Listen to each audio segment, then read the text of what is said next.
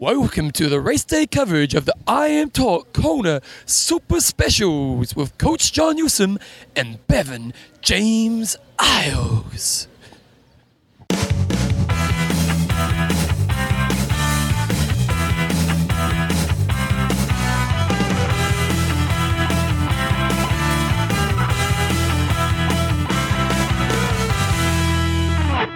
Righto guys, welcome along to race day coverage of the Kona Super Specials 2012, and I'm going to have to use the mic between us.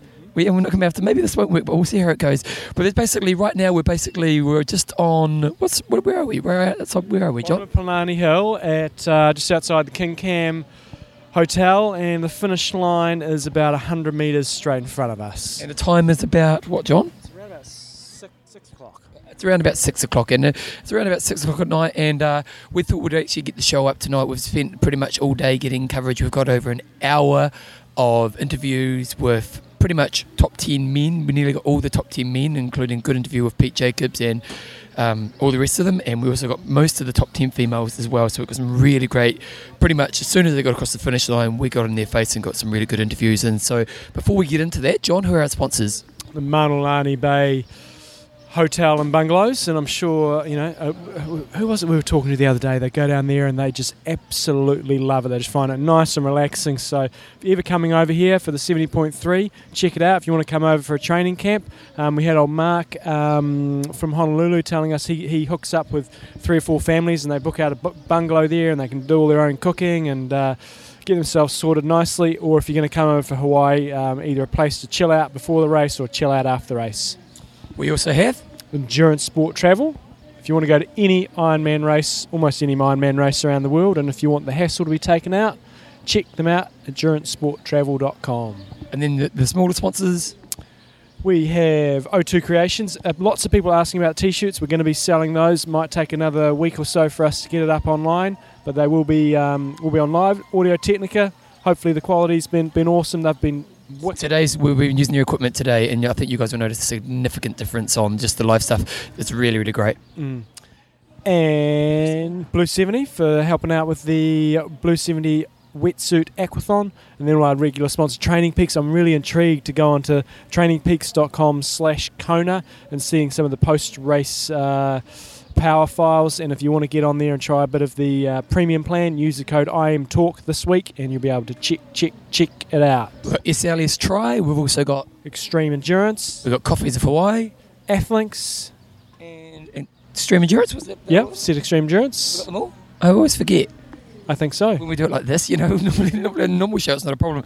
Hey, so pretty much what's going to happen in today's show is we're just going to put up all the coverage we have. Now, once again, we have interviews for over an hour of all the top 10 guys, most of the top 10 females, and some really good insight there, because it's interesting getting them across the line. Look, we're going to go to the media conference in about half an hour from now, and they've had time to sit down and think, and and they're going to start to formulate that story they'll tell for the rest of their lives about this race. But when you get them across the line, like with some of the girls, they're quite emotional, eh? Yeah, very emotional. Some of them had good days, some of them had bad days, and they were very emotional, and I think we can all empathise with them. When you come over that line, you are very, very raw. You've been on the edge for 8, 9, 10, 11 hours, and you're using up all your emotional energy, and then when somebody shoves a microphone on your face, and you're trying to explain those emotions, you went... I didn't mean to hit them all. No, but a few in particular, they were pretty cut up, and it was great. It was, it means a lot to them, obviously.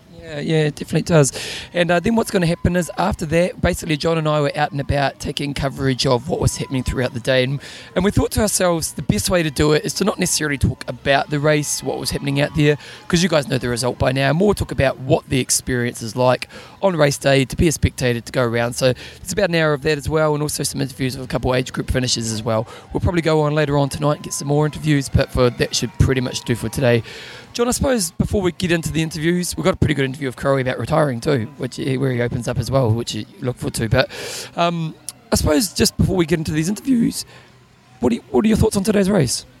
Oh, spectacular. For me, it was the best races we've had since we've been coming over here. We weren't here the year when Macca and Raylert had their battle. But for me, you didn't know who was going to win. You know, we knew coming off the bike probably going to be Marino or Pete. You were picking Pete. I was sort of thinking, if Marino, if he can run okay, he's going to hold on here. But he laid it all on the table, and it wasn't good enough today. And I was really stoked to see the changing of the guard, because I wanted to see some new blood coming through on the guys' side in particular, and the girls that we knew were going to be the favourites. They pretty much all delivered, you know. I was pleased to see Rinny have a good race, not a great race, but she's had a pretty crappy year, and to come up and have a good race was awesome. Caroline was disappointed, obviously, because of the penalties, and just a really interesting day. Lots of plots, lots of twists, and a lot of you guys picked Mary Beth Ellis to do well, and she had a great race. We didn't catch up with her. I didn't see her. No. It's one thing I will say, John. The medals must be the biggest medals of all time. Look at that guy. Yeah, they are huge.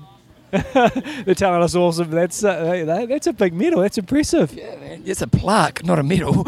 But I agree. For me, the race was really solidified in the changing of the guard, and it was interesting. You'll hear soon. We talked to Sebastian Kiln, and he kind of gives it back to Macca. He's kind of, the guard's changed, mate, and it has been dominated by Macca and Crowe over the last few years, and a few of the old names have just sat around, and no one's been able to break them. But this year, different result, and the young guys have come through, and you kind of get the feeling that it's not a fluke. They're there to stay now, aren't they?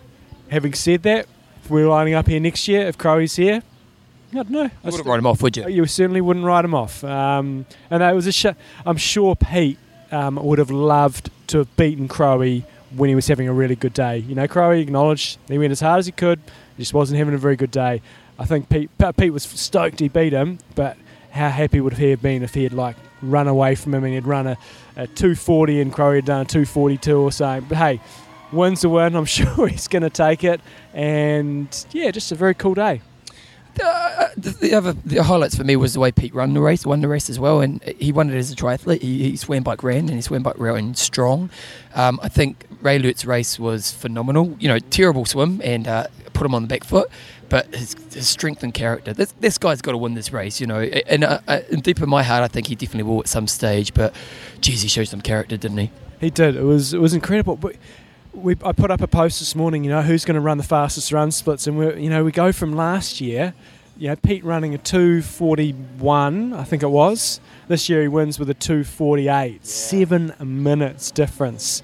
So it's just, the bike plays a huge role on how fast you can run. I don't think it was particularly overly hot today. It's always hot here, but it's not. It's been hotter. I think the other big highlight for me and you was to see Natasha Badman absolutely smoking it, which was just really pleasing to see. And we managed to catch her at the finish line. You'll hear a bit more from her.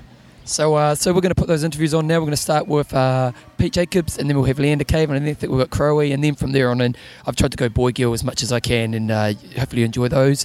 After that, we're going to have basically from the morning moving through to about the pros finishing, just what we were doing throughout the day. So check it out. We've got an interview with Matt Steinmetz in there. We've also got a couple of interviews from other people as well. So we think you'll enjoy those. Just one thing, if you enjoy what we do, spread the word, put it on Facebook, put it on Twitter. We'll see you at the end of the show. A few years ago, we in our room in Rote, we interviewed him in our lounge in Rote, and he went on to have a great race in that race here. And that was about 98, and in the last 4 or 5 years, he's progressed forward. And today, obviously, this is a massive day for you, mate. Talk us through your day. Awesome day. Huge group of friends and family, and extended friends and extended family here this year. So this morning was, just got a lot of energy from them, and. I kind of went into this thinking, look, forget about how I'd try and sit on Andy's feet every year and get that gap, and then just chill out on my own for the swim.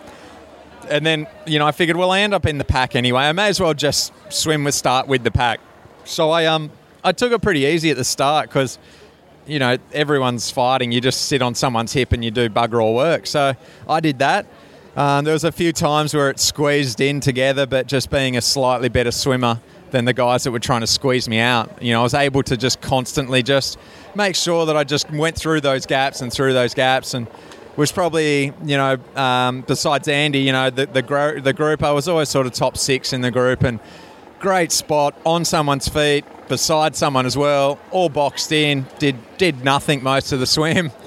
I tried to break it up at just around the turnaround buoy, and I thought, well, if I get away, we'll see what's happening, but didn't get away, so I sat back in behind a few people and and just went, look, this is it. Let's just do it different this year and save some more energy on the swim than I normally have done.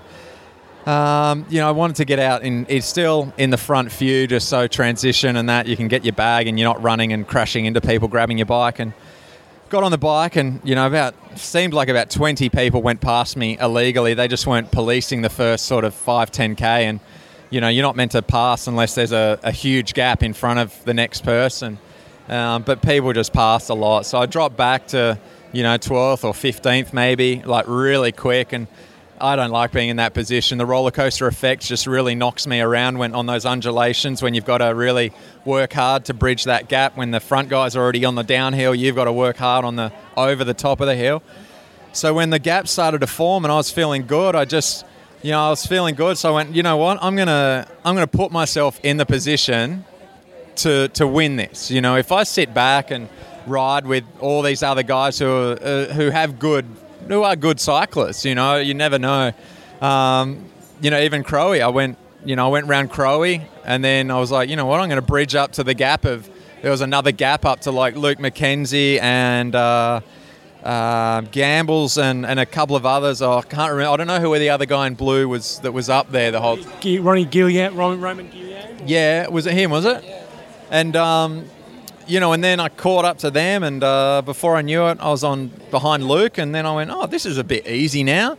So then I went around Luke, and after Waikoloa, I'm leading the race, and I get a lot of confidence from leading and setting the pace and riding my own race. Being able to stretch and drink and eat when I want to stretch, drink and eat, not ride hard when someone else wants to ride hard, not hit the hills and then go easy up the hills and then hard on the downhills. I'd rather go, hard on the uphills and get that keep that momentum, and easier on the downhills. So that just worked perfect for me. All these packs and no one else was able to bridge up. So, I was loving it and just thought, you know what, this is looking good. The other guys must not be feeling great, And there's so many great athletes in the race to be leading it.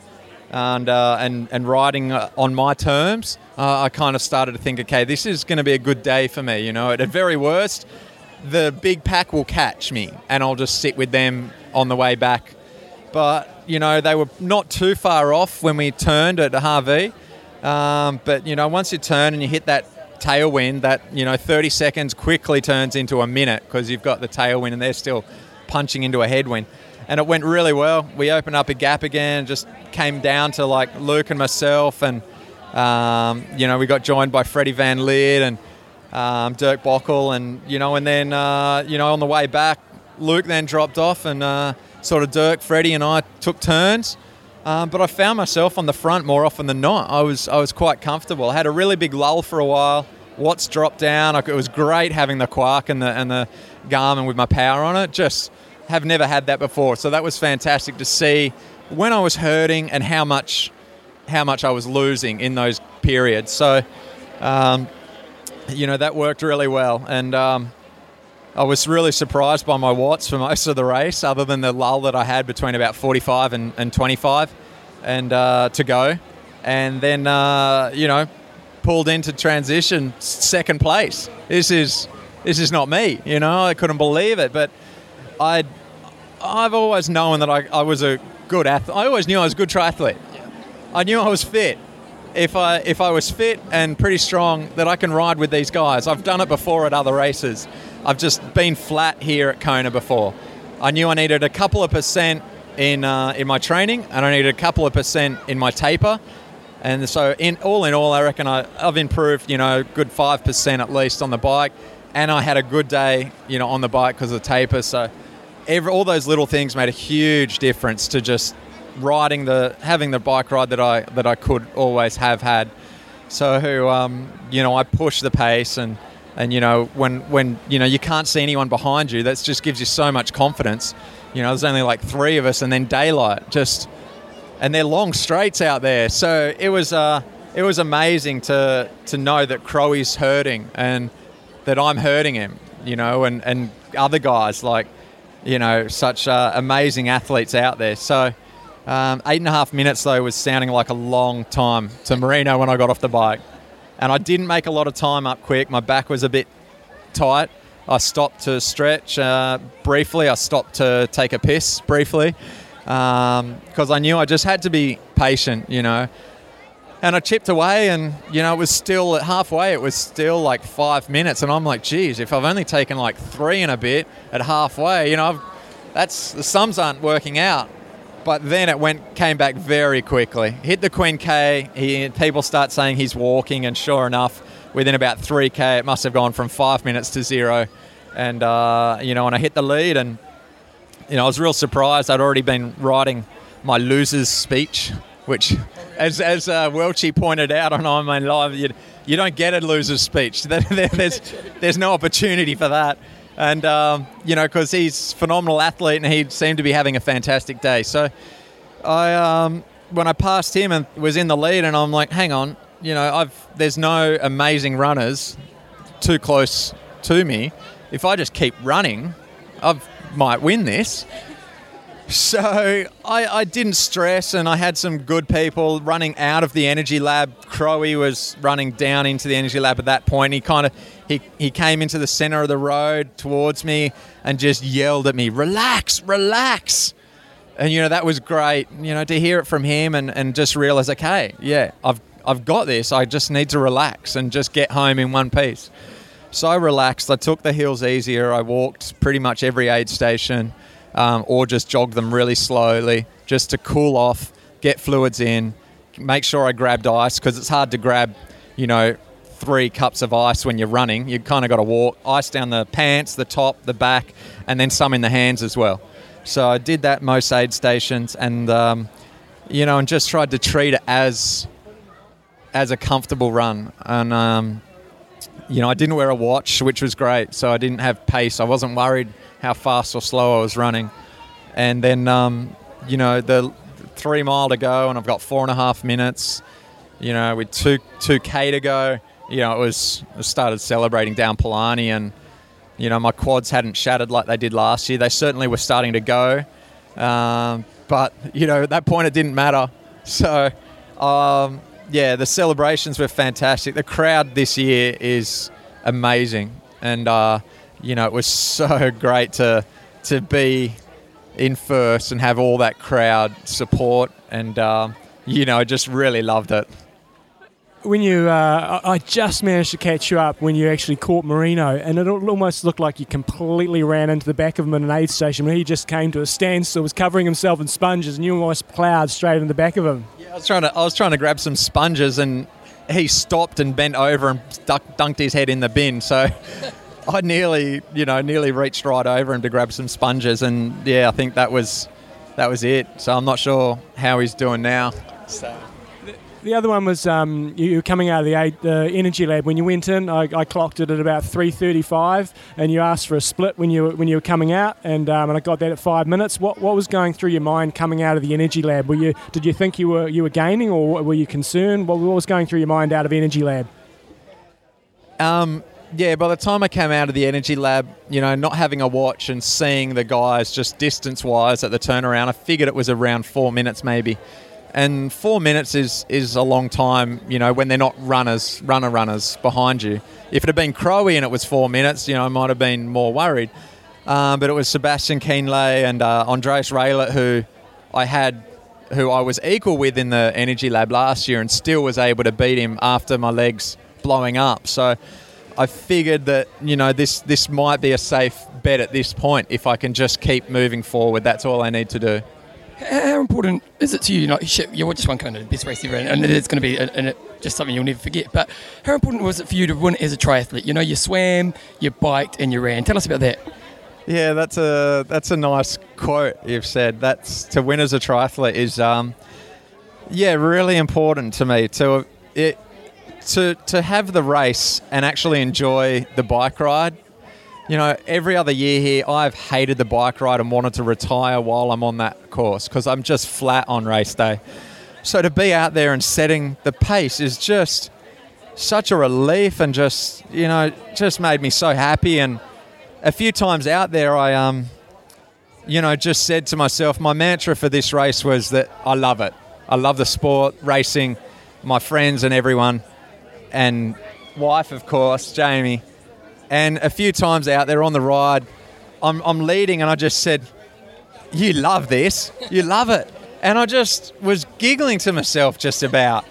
And I understand how, and I started to think, I understand why Chrissy smiles so much when she races, because she just loves it. I certainly wasn't smiling the entire race, but there were moments where as soon as I said to myself, you love this, and, you know, I was feeling good, that just, suddenly you just realise that it's, you know, you're here for, you know, you're so fortunate to be here and in the position that I'm in, and then to be having a good day while here racing, you know, that all made a huge difference.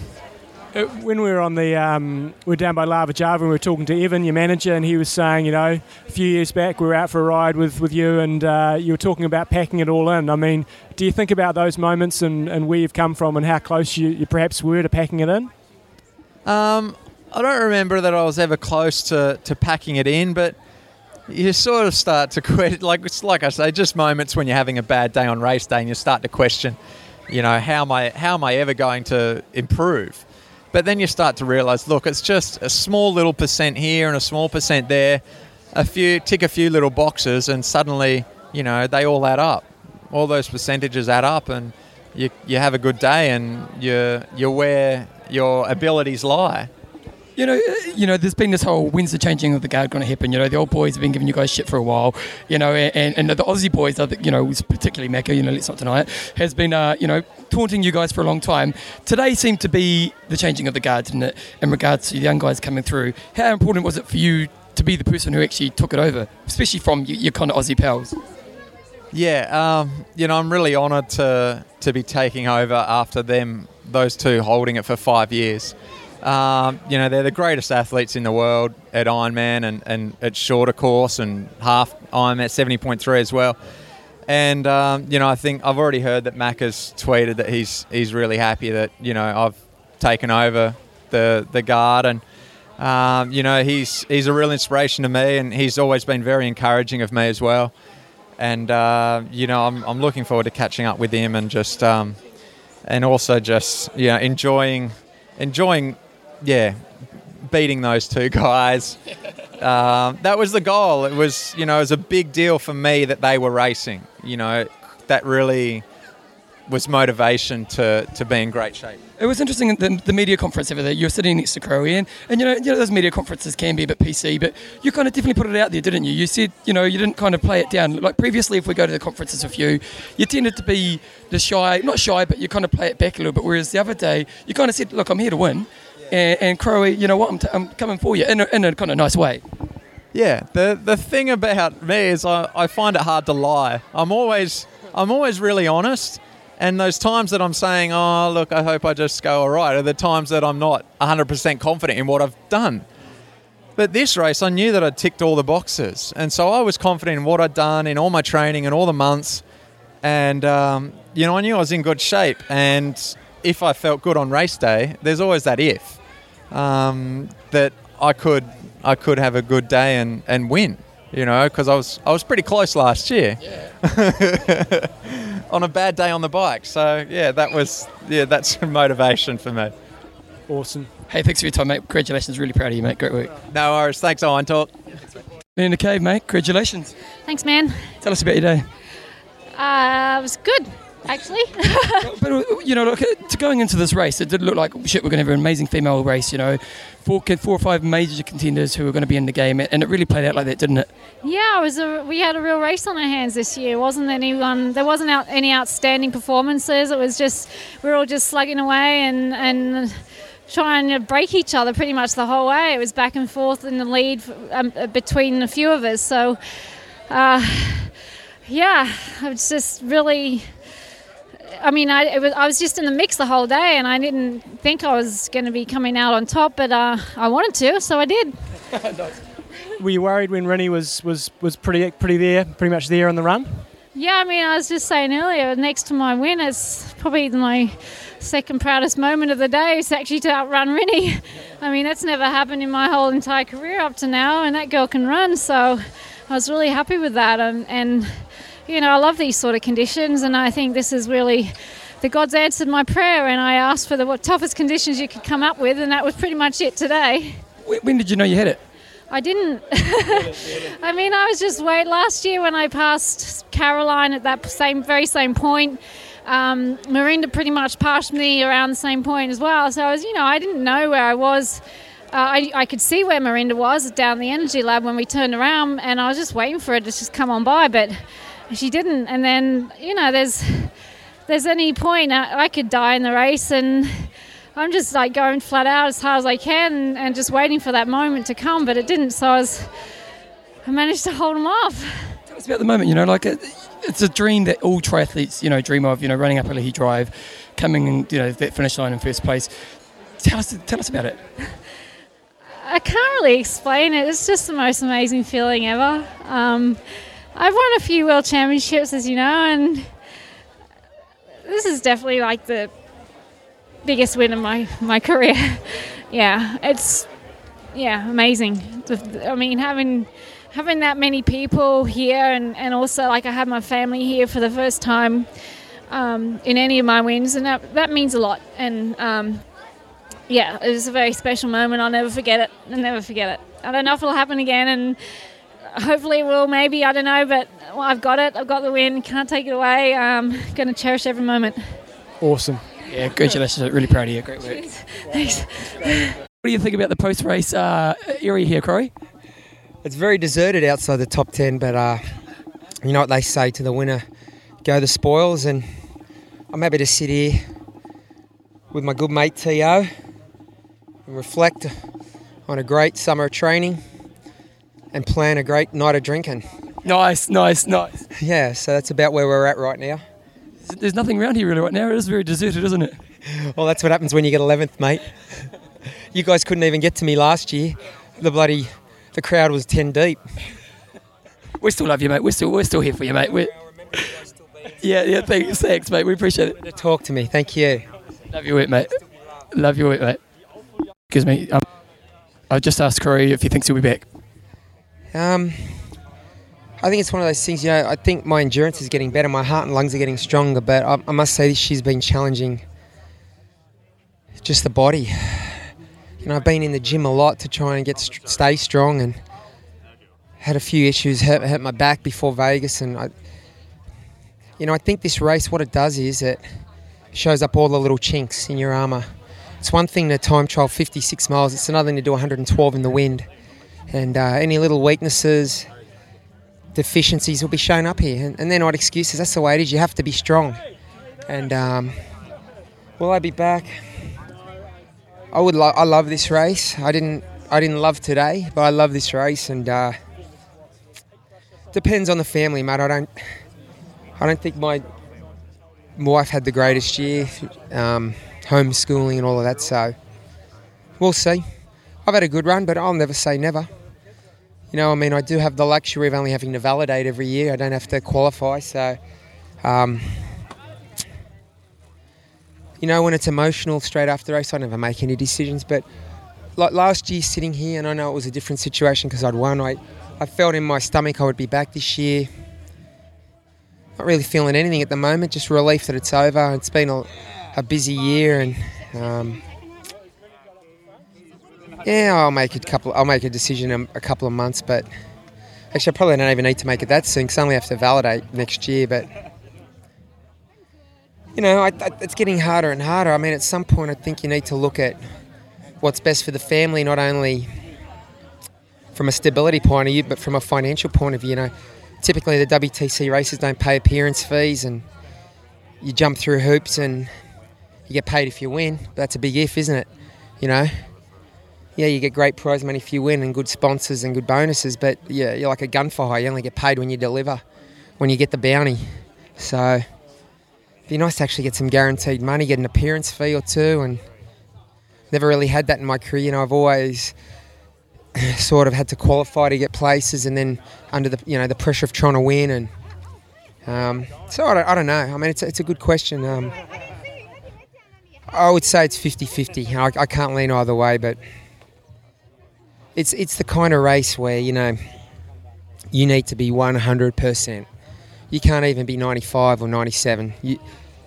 This race, it highlights your deficiencies and your weaknesses and your little niggles and all those things. And we'll see. I've had a good run here. I'm not going to cry. You take the good with the bad. You make decisions. I mean, I could have been a lot more conservative early, but I wasn't. I attacked from the beginning, and that came back to bite me. Later in the bike, I got dropped from the group, probably at 60 or 70 miles, and really struggled the last 40 miles, to be honest. I never really got a rhythm going. I mean, I think I got a rhythm going twice in the run. I don't even think I broke 3 hours. So, but I did what I could. I tried the whole way. I never.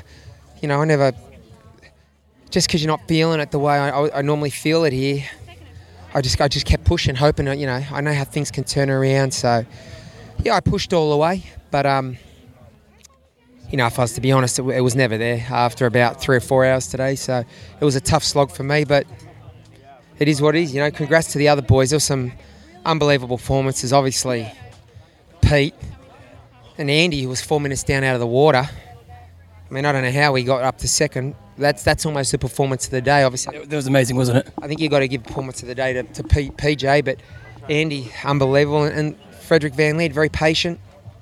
Unbelievable race. So those three, and Sebastian as well. Let's not forget that he got a flat tyre. 6 minutes it cost him. Yeah, so, I mean, those boys raced brilliantly and deserved all the plaudits. So. Hey, well, thanks for your time, mate. And either way, whatever you decide to do, mate, you've got so much respect from the community, mate. We love you, what you do, and what you represent. Yeah. Appreciate that, mate. Thank you. We've got Sebastian Kiln here. How you going, mate? I think it's between heaven and hell, something like that. First place, first time is, I think, very great. The conditions have been extra hard. I mean, it's always extra hard. If the conditions are more easy, the race is just faster. But yeah, I mean, me and Marino, we have been leading, and then I had a flat tire. So the air was not like, going out at once. It was just like very, very light. And then, I removed the valve extensions before the start and, closed the valve. And so I was not able to let out the rest of the air. And then I was running around like a fucking clown and try to dismount the tire, and then there was no technical support behind me and Marino, and yeah, then I had to wait 6 minutes for them. And I mean, not throwing my bike in the ocean was the biggest achievement today. Yeah, but I mean, those races are way more important than when you have a perfect day and you get third place. Now I have maybe, for my legs it was perfect, but bad luck and fourth place. And I mean, if you look behind me in the result list, there are some big names, and didn't ask Crowe and Maka, they want to be retired? I don't know. Oh, nice. He's putting it out there, mate. Love your work. He said Maka said retire me, and that's been Hey, so you still like you could have got off the bike and been a bit bummed out and kind of maybe just, head down and kind of called a day, but you really kind of stuck at it, didn't you? Yeah, I mean, you think about maybe 100 times to just drop out, but yeah, then you just have to tell yourself, don't think about it, just the next step, the next step, the next step, and it's just keep going.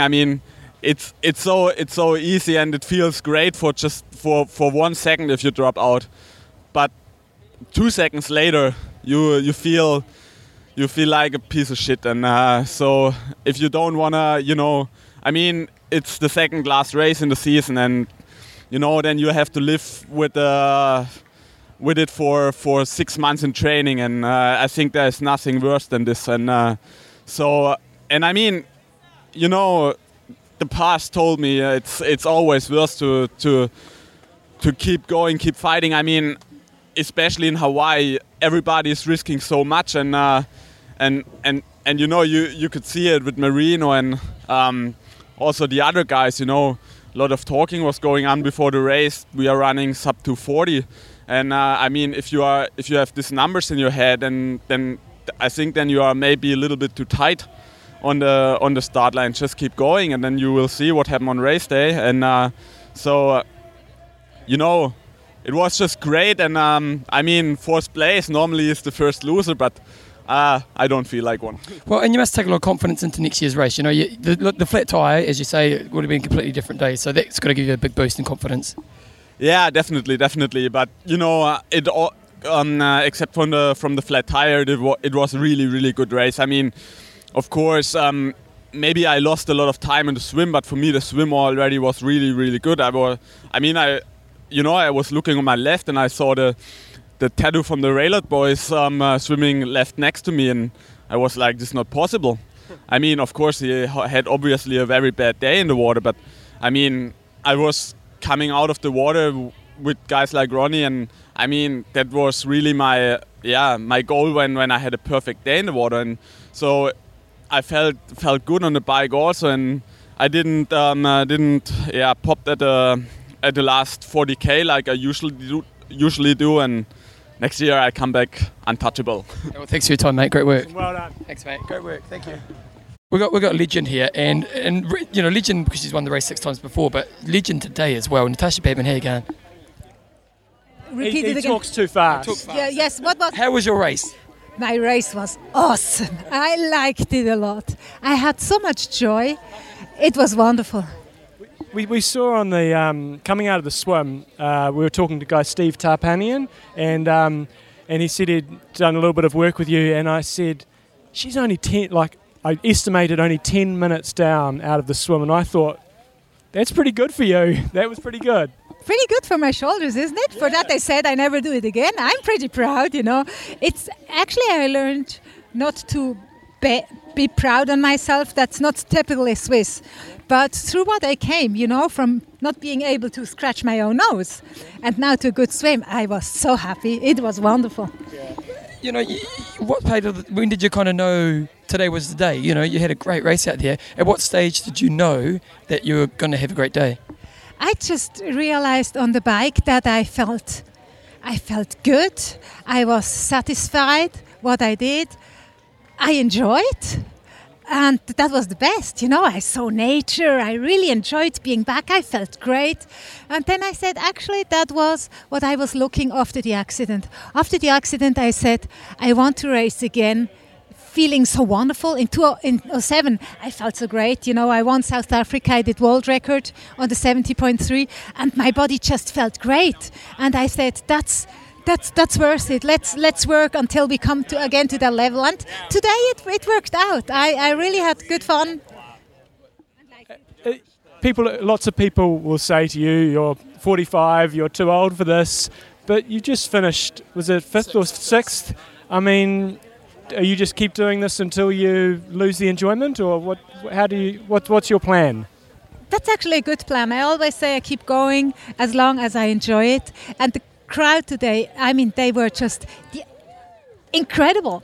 All the athletes, they cheered me on, especially the women's. They were all happy, and it was fantastic. So I mean, and to be able to have a body that works as it did.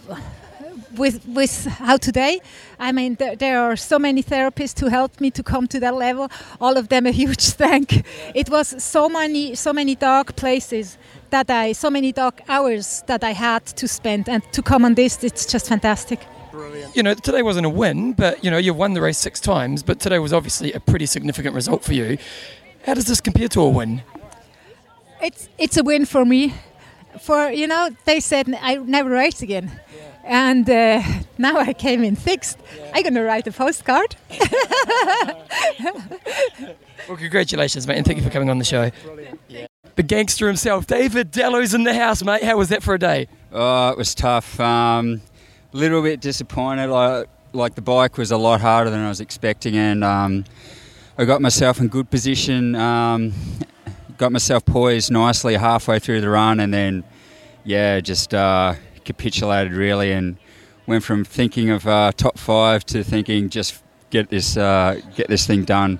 So Where did you end up coming in? I think it was 9th. Oh, you got the top 10. So top 10 on debuts. It's better than a slap in the face, I suppose. But I've learnt a hell of a lot today, and I think I can do a lot better next year. So where do you feel the improvement is?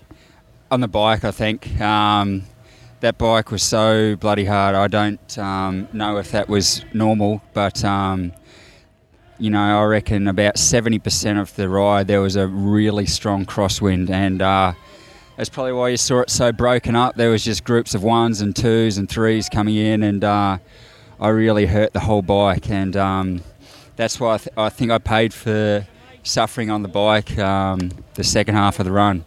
But it's over now, and looking forward to a bit of a rest. How'd you hold it together in the run? You obviously undefeated at the end. You knew that top 10 was, it was pretty competitive at that back half of the top 10, wasn't it? How'd you dig deep? Well, I suppose I've had a good year injury-free, and I think when you got a lot of Ks in your legs, you can, even though you're suffering, you can just hold it together a lot better. And just thank God no one else passed me in the last couple of Ks, because, if someone flicks me, I reckon I would have fallen over. I was just absolutely buggered. But 9th, I'll take it. You've obviously Hawaii. This is Hawaii, the big thing, Ali'i Drive. What was it like when you made that final turn onto Ali'i Drive? Was it ecstasy? Was it just far out? I'm thankful this is going to be over. What was the feeling? I won't swear. It was. I'm glad that's over. Hey, congratulations, mate. Well done, mate. It's great to see you made the top 10. Congratulations. Well done, mate. Good work, mate. We've got Gina. Test. Wait a second, I'll put my ear on. We've got Gina next to us, and her legs are so sore, and that's pretty understandable, really, because you've just smashed Ironman Hawaii, mate. How'd your day go? It was pretty good. The dumbest thing that I did was I had a good swim, and then I came out, I think, second, maybe. And I forgot to take my swimsuit on. We saw that. Somebody said that. She got her Blue 70 thing on. Yeah. I just put my bike shoes on, and then the lady's like, "Oh, you still got your swimsuit on." So I had to take my shoes off, and I lost all those people that I was with. But bike ride was okay. I was all by myself the whole way. And then the run felt pretty good. Had a few rough patches, and I felt all right until I finished, and then my legs are sore. Is the motivation changed? You got the little fella now. Does thoughts of him go through your mind at all during the race? Yeah, definitely. I've got to earn money for him. I wanted to get in the top 10, and it was a tough race because I did an Ironman 4 weeks ago, and I really sort of struggled in the last 4 weeks with my training. Just felt really tired with the heat, I think. So I just tried to rest up, and I think I came right just in time. We didn't catch your place. What place did you get? 7th. Oh, well done. Nice.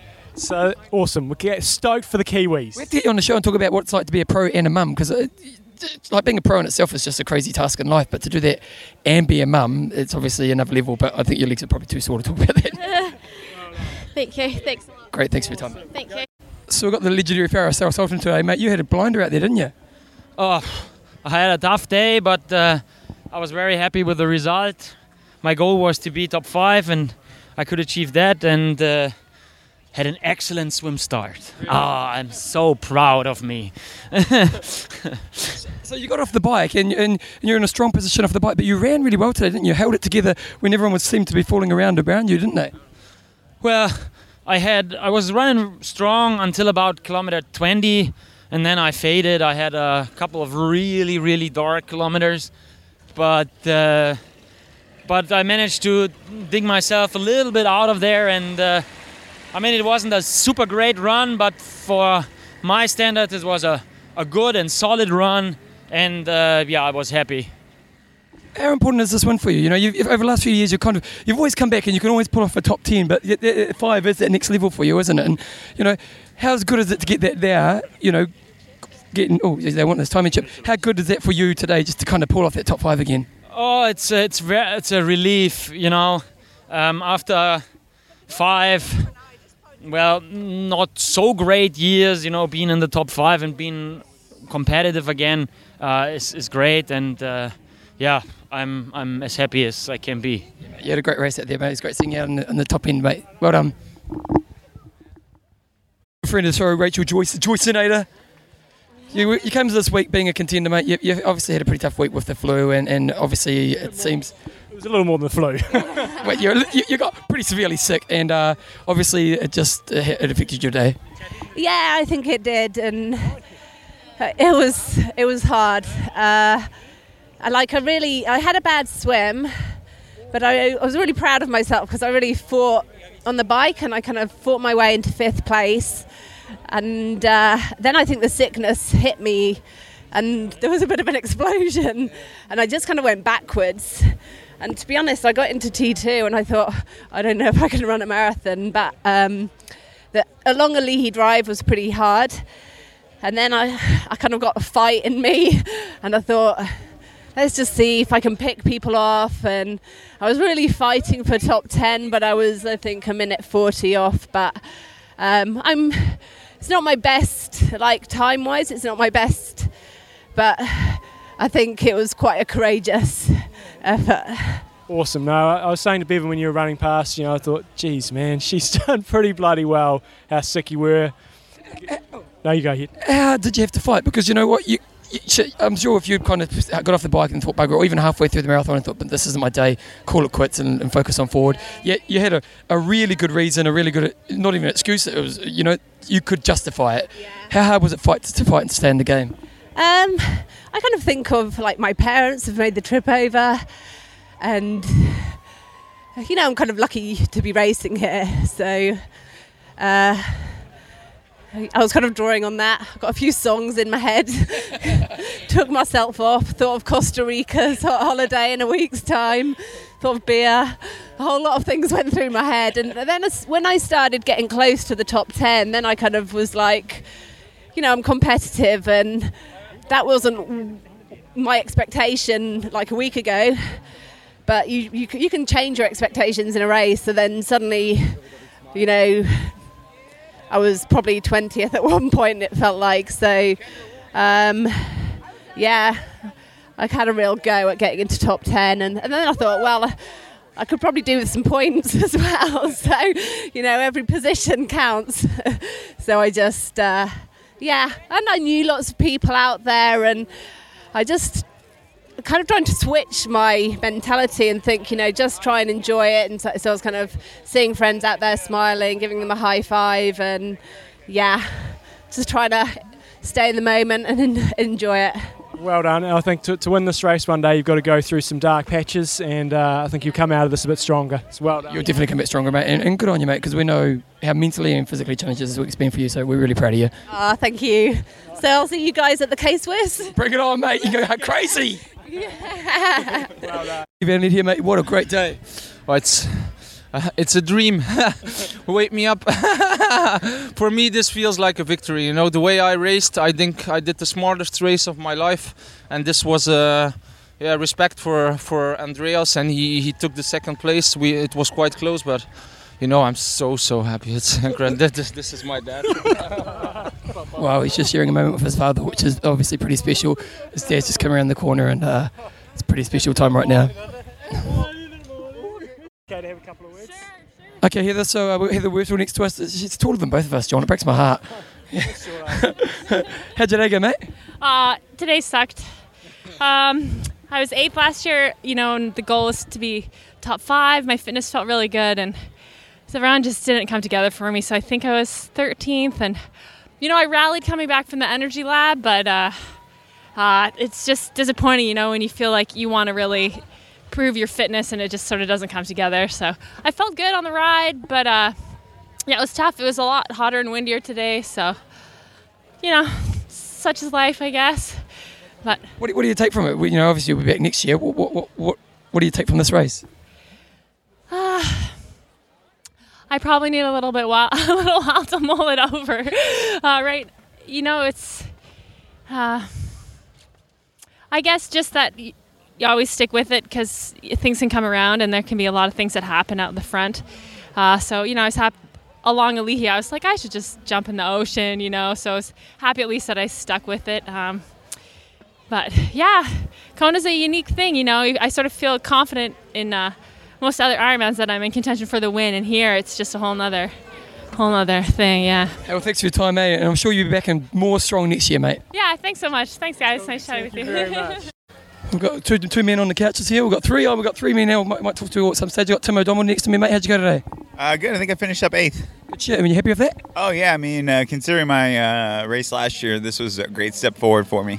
So what went well today?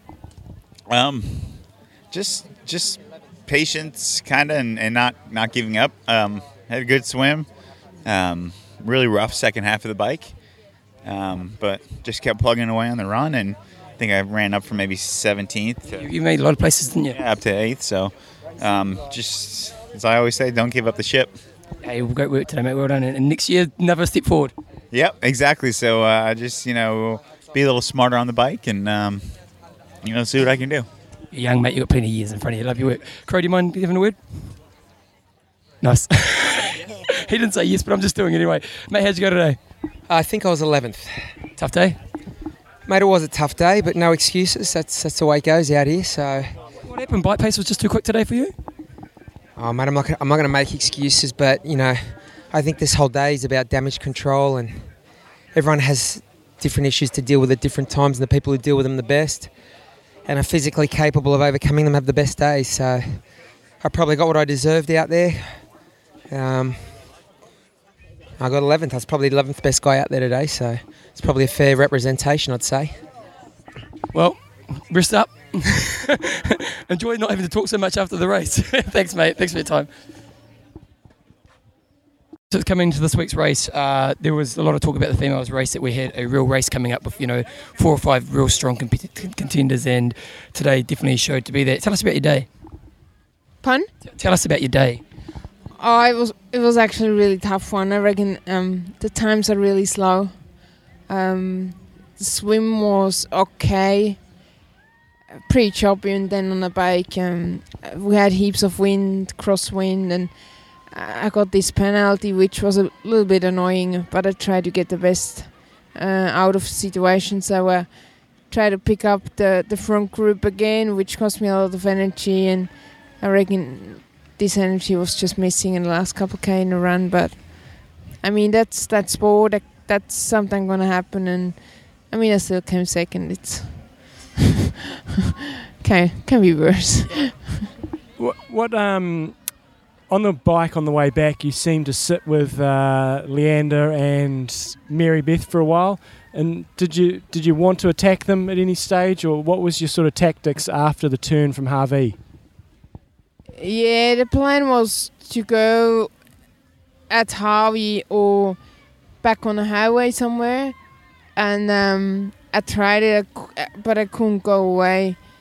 And then my coach say, yeah, try to go away. If not, if you don't feel fine, or if you see you can't do it, just stay and do it in a run, because my run should be strong enough to run them down as well. So I tried it twice, and then it just didn't really work. So I made the decision to stay, not wasting other energy, and then just try to have a really good run. Tell us about your run. Yeah, the run was good. Except the last couple of Ks, of course. Just the heat. The heat was a little bit crazy today. And but Hawaii, the run, it's always hard. I never had an easy run in Hawaii. It's a tough course, and it just feels so long. I'm pretty sure it's more than 42K.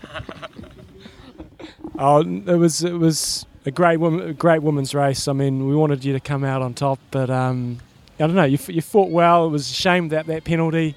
Yeah, totally. You'll be back and you'll be stronger, no doubt about that. I suppose, what do you take from this race?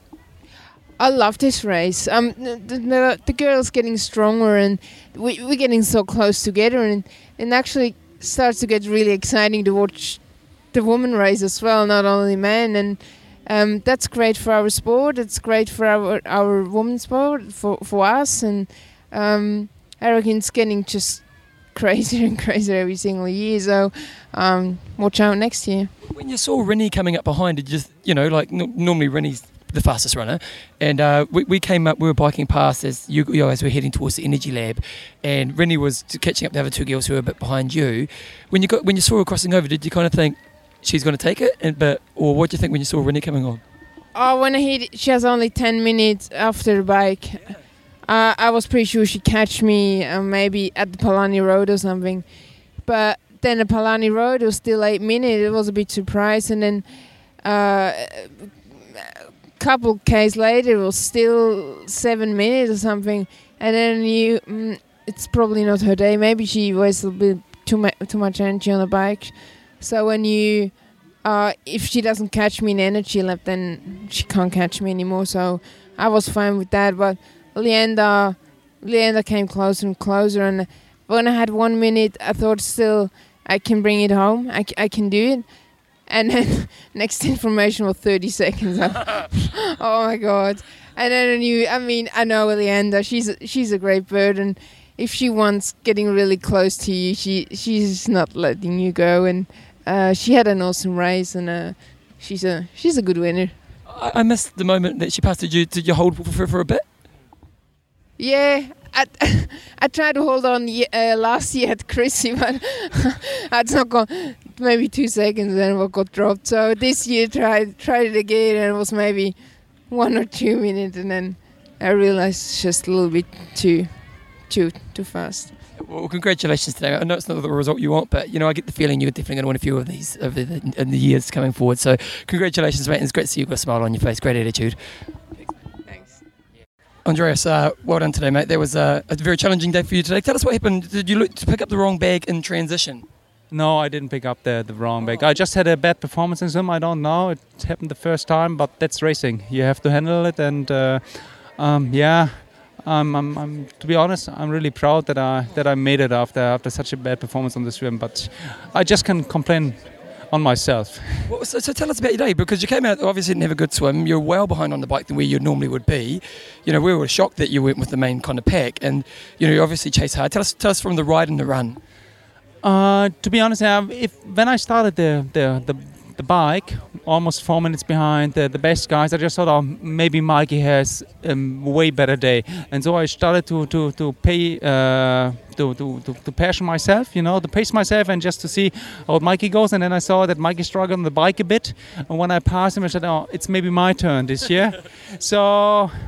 And then I start, stay focused and try as hard as you can. And when I got off the bike, I almost had 30 minutes, 40 minutes on Marino. It was an outstanding performance on the bike. But when it's so hot here, then you never know what's going to happen on the run. So, it sounds pretty simple, but the race is over when it's over, crossing the finish line. And when I came out of the Energy Lab, in second place, 4 minutes behind Pete, I just thought I was feeling all right. 11 kilometers to go, 45 minutes. Maybe there's something possible. But 5 kilometers later, I just hit the wall and I was struggling so badly. And I think I never had such a hard finish with Freddy van Lierde. I'm glad that I'm finished second. I didn't lose the first place. I won the second place, and I'm really happy that it turned out that good today. You've had 3 really tough races here. Obviously the Mecca, and then last year was a pretty tough race for you as well. And how does this one in comparison? Because you must have dug so deep today. How does this compare to the other races you've done? To be honest, all the 4 races I have done, including this one, I tried my best. I had a really good performance. That I gave everything I had, and I'm feeling really good, because if you train all year long just for this race, and when the performance is like this, then you're really happy. And that's sport. There's always somebody out there who's just better. And the last 4 years, including this one, the Aussie guys are just better. But you'll be back, mate. You'll be back. No. Hey, well, congratulations, mate. You really showed really great character today, and really represented the sport, what we're all about. Thank you very much, and congratulations to the Aussie guys. He's talked about retiring recently, and look like he's finished the race, and he looks like he's retired because he's got his legs up on the table, and he looks pretty relaxed now. But tell us about your day, Rasmus Henning. Tell us about your day, mate.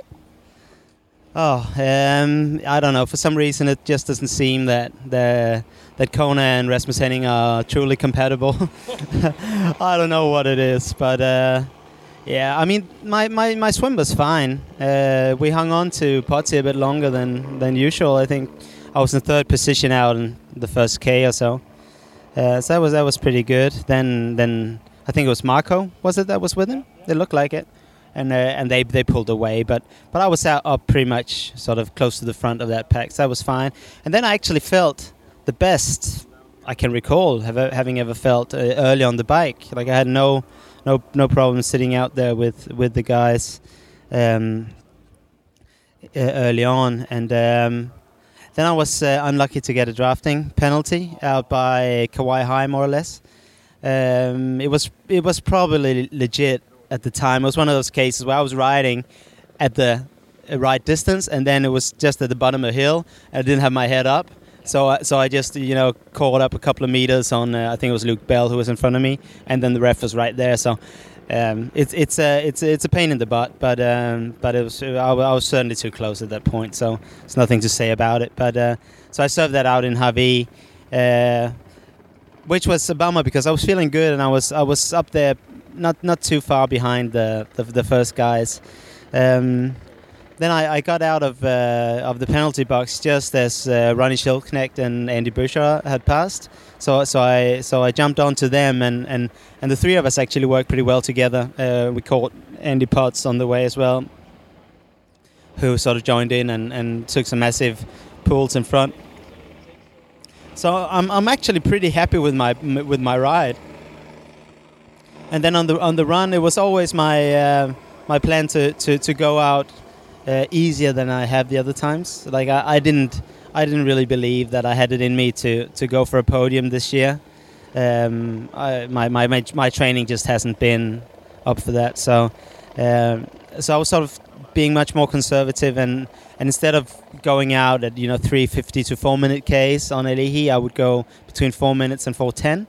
And it felt pretty good. I let a couple of guys run past me, and then when between 10 and 22k or so, I was actually going really good. I caught Ronnie and passed him. I caught Crowe and passed him. It was quite legendary, and I have to thank him about that. I was running with him for a little bit, and he was really encouraging me. And he took my hand and he said, "It's an honor running with you in your last race," and that was a great thing to hear from a big champion like Crowe.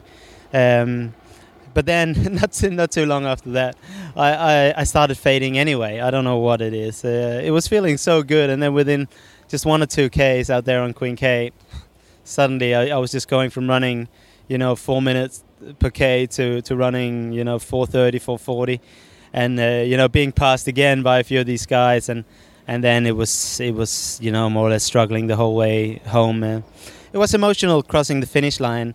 And it was also great actually hearing the support from both the spectators but also the athletes out there. Some of the pros that actually had a little bit of spare energy, but certainly a lot of the age troopers out there. They went, "Rasmus, bring it on home in your last race," and everything. And I really appreciate that. That made it quite special for me today.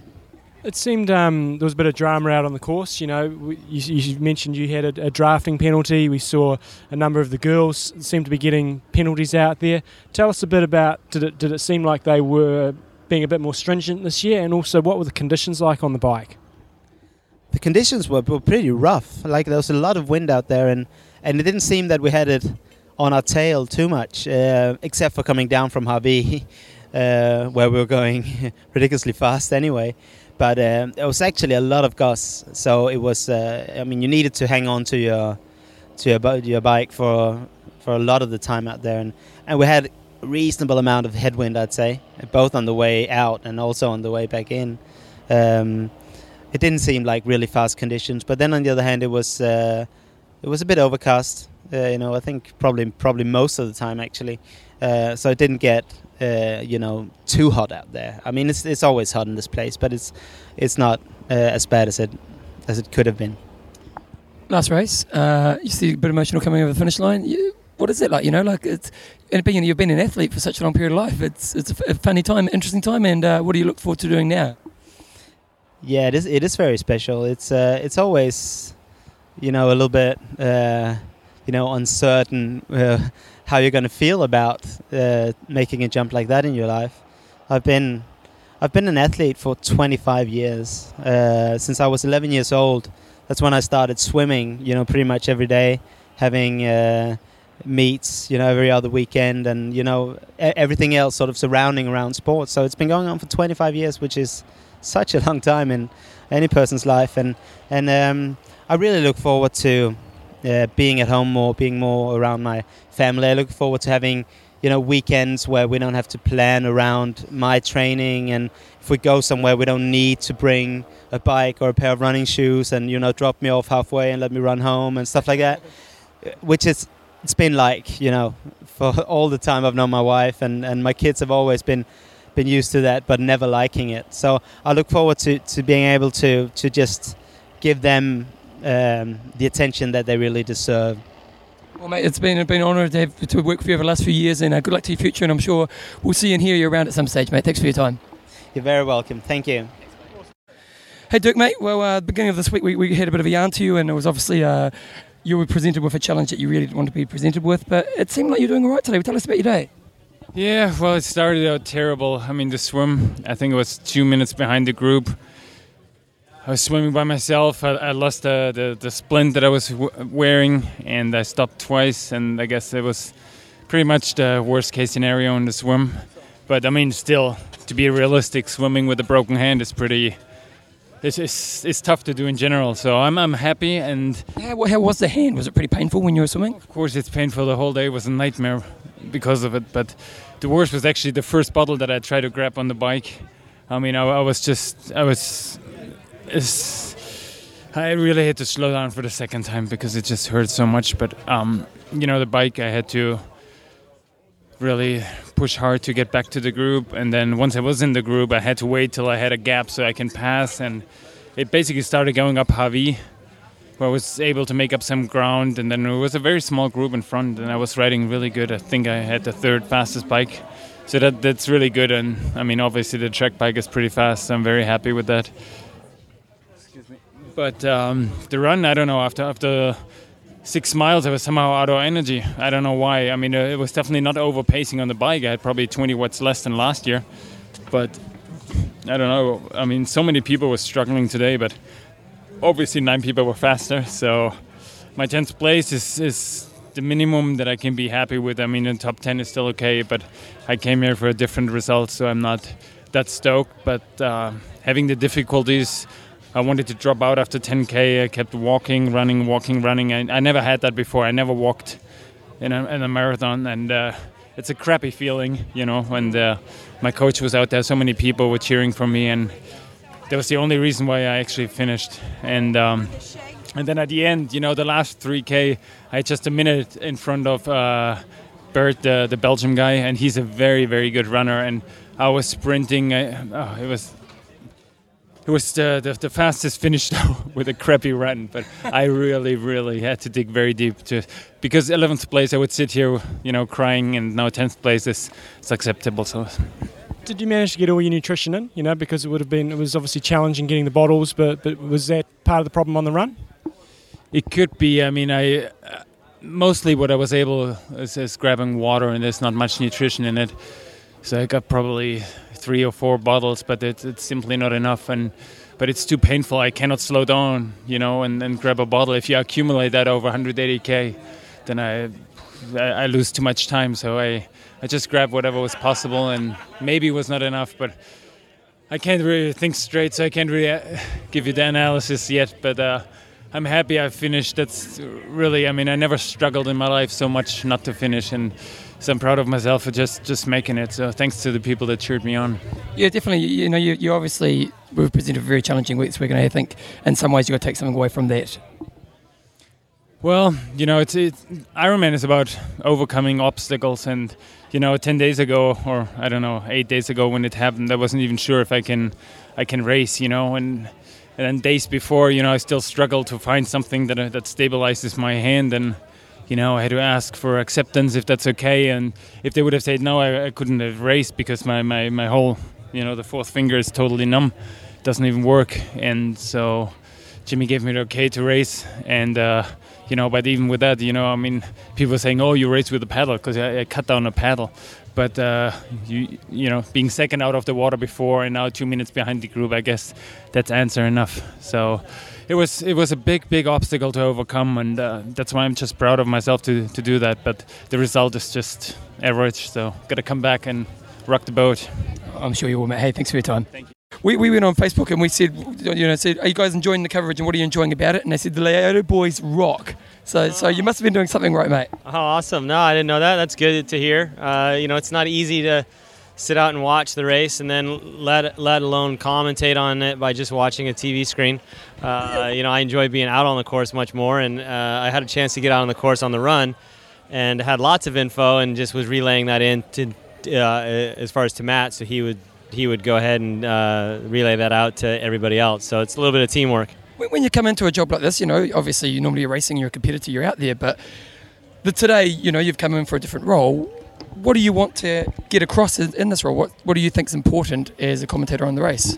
I think things for me that I see as important is being accurate in what the results are happening and where positions are, and doing the best that we can to make sure that when we say someone's at a X amount of place, or someone's in the lead, or someone's in fifth, or someone's hurting or whatever, but then also trying to give perspective by seeing what someone looks like, by looking at like Andy when he was running Raylert at mile 24, or actually from mile 18 to mile 26.2, he had this grimace on his face the whole time, and you don't necessarily see that on the screen, but to be able to see that and then get that across to everybody, or to give technical pieces to bring people to knowledge of what's going on, I'm known sometimes to hold some secrets on the bike and not let things out, and when I commentate, I like to let certain things out or give as far as perspective from what I've seen in the past, and because so many people don't get what it's really like to be out there, and so if I can bring them to that a little bit and explain in detail,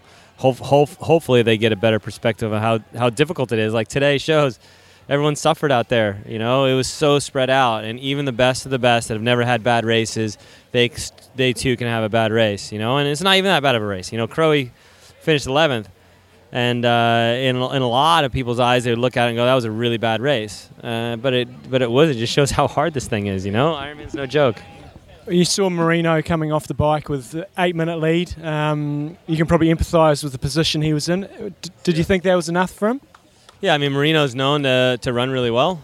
And you never know, especially when you're talking about it and watching what's happening. You don't really know like how hard they're really going or how fast they're really going. And I knew he was riding well. I knew he was really fit, just based on some of his training in the last week or so. And when I saw him come off, I was like, all right, the guy can run well. Pete Jacobs is eight minutes back. Pete can run faster than he can, but not that much faster, So I thought it would be close. But what a lot of people don't get is when you race the race by yourself and you put the effort out based upon, like you saw the bike really spread out. So everybody out there was basically riding on their own effort.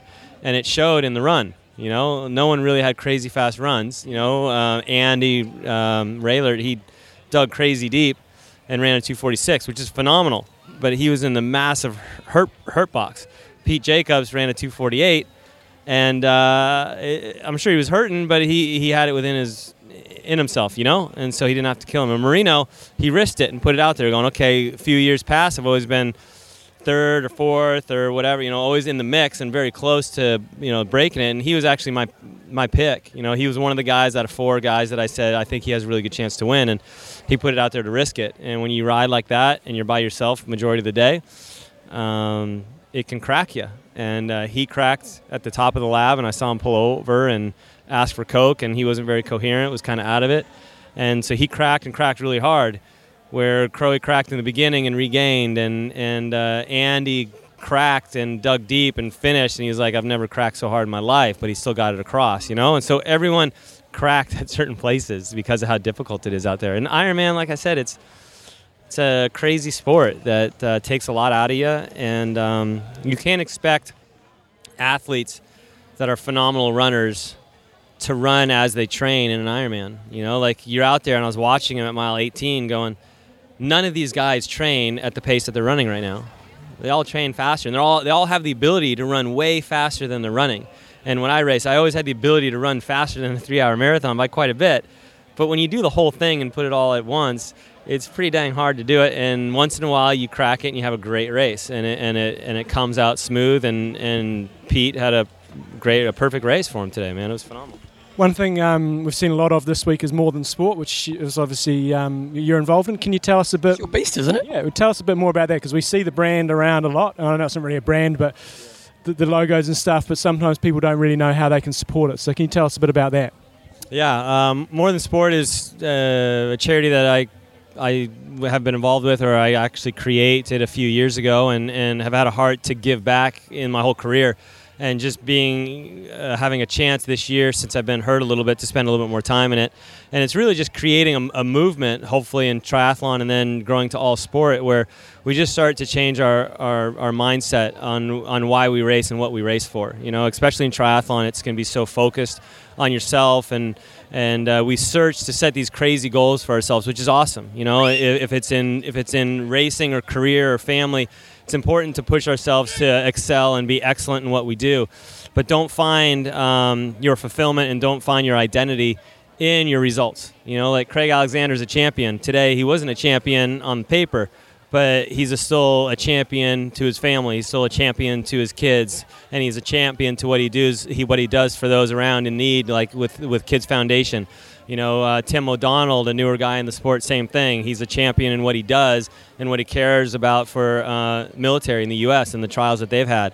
So it's just about just raising awareness of what the needs are in the communities that we race in, to raise awareness for it, raise finances to support those things. And just as we race and as we travel to these amazing places to do triathlon, just to be aware of what's around, you know. And so we want to spearhead that. You can go to morethansport.org. That's morethansport.org. You can see more about it. You can donate on there, which will support our global initiative to where we want to give back to the places that we go in, and find out what events we're racing in and where we're going. But everyone can race for More Than Sport, because it's not a Chris Lieto thing. You know, it's a thing for all of us to get involved in any way that you want to do it. You know, if you're racing a 5K run race, you can race for More Than Sport. You don't have to wear a More Than Sport brand name. You can do it with that mindset of More Than Sport and just spread that word, going, hey, I'm racing for More Than Sport, and I'm doing it for my family, or I'm doing it for a kid I know that has cancer, or I'm doing it for the homeless, or whatever it may be. But just creating that talk and that mentality, so hopefully we can change the way media looks at what we do and what athletes do, that we are athletes that strive to be excellent and to be champions, but also to look around and see what else is in need. Great work, mate, because it's you know, Lance's topic right now, and the emphasis on the winners are the only thing, and it's a really good message to get out there, and good work. Keep it up, mate. Thanks for your time. Give your voice a rest, because it's probably been going all day. Yeah, exactly. Good work, mate. Well done. Yeah. Okay, John, well, we've just arrived here at the bike setup area where bike transition from swimming to bike, and you've got all the athletes lying around, and there's always that eerie feeling before an Ironman, kind of the calm. You hear Mike Riley talking off in the background, a little bit of music, and lots of serious faces around, isn't there? You're very calm this morning, Bevan. Happens once a year, John. You got your radio voice on. I haven't seen anybody lying around yet, but we've got over here on the pier. We've got the corner sort of partitions off the pro athletes. Most of them have disappeared now. I think it's about 5:45, so they've got about 45 minutes till they start. Had the call for Marina Carfree there for 105 pressure on her tyres. You'll hear a bit later from Matt Steinmetz, her coach, as to why that pressure's as it is. Last 2 years we've been here, the conditions have been really calm down on the pier, and we've always wondered what it's going to be like out there on the day. But when we look over today at sort of the transition tents, the waves, the flags are already blowing pretty decently. So if it's windy in town, I dare say it's going to be pretty windy out there on the bike. Yeah, and also, you know, some people are commenting that there's not many clouds over the volcano, which means technically, or it could be a very hot day as well. So hopefully, you know, like it's been so many years since we've seen a hard day at Kona, you know, like a really tough day. And, you know, all the boys were sitting around last night talking about, you know, the years we've done it. And 2004 seems to be the last time we had a really tough day. And I think with the field we've got today, a tough day would just make the race even more interesting, wouldn't it? It would. Well, for me, from a spectator's point of view, I want to see the bike being split up, and I want to see the runners being put in a position where they're going to have to chase, and you're going to have the guys out the front and they're going to have to chase down you. I'd love to see a 5-minute gap in those front groups, and the runners having to do some serious work, and having some of the good runners, but not necessarily quite the exceptional ones. Guys like Marino, he's a really fast runner, but probably not quite like a 240 sort of guy like Crowe. And if he's got 3, 4, 5 minutes up the road, it's going to be fascinating. And the girls' race, I think if it's windy conditions, I think it's going to play into Caroline Steffen's hands, because she is the dominant force on the bike. She's such a strong looking woman. We're just commenting, she was setting up her bike before, and she's got not your traditional Ironman or Iron female competitor kind of physique, isn't it? Upper body's very strong, isn't it? Massive upper body, and that comes obviously from a swimming background. But then you look at others like Joycey, and she's more of the sort of pocket rocket, but can still swim very, very well. But there's a reason why they call her Xena. Don't mess with it. Anyway, we've got Nick Rose coming over, so I might go from him. Nick.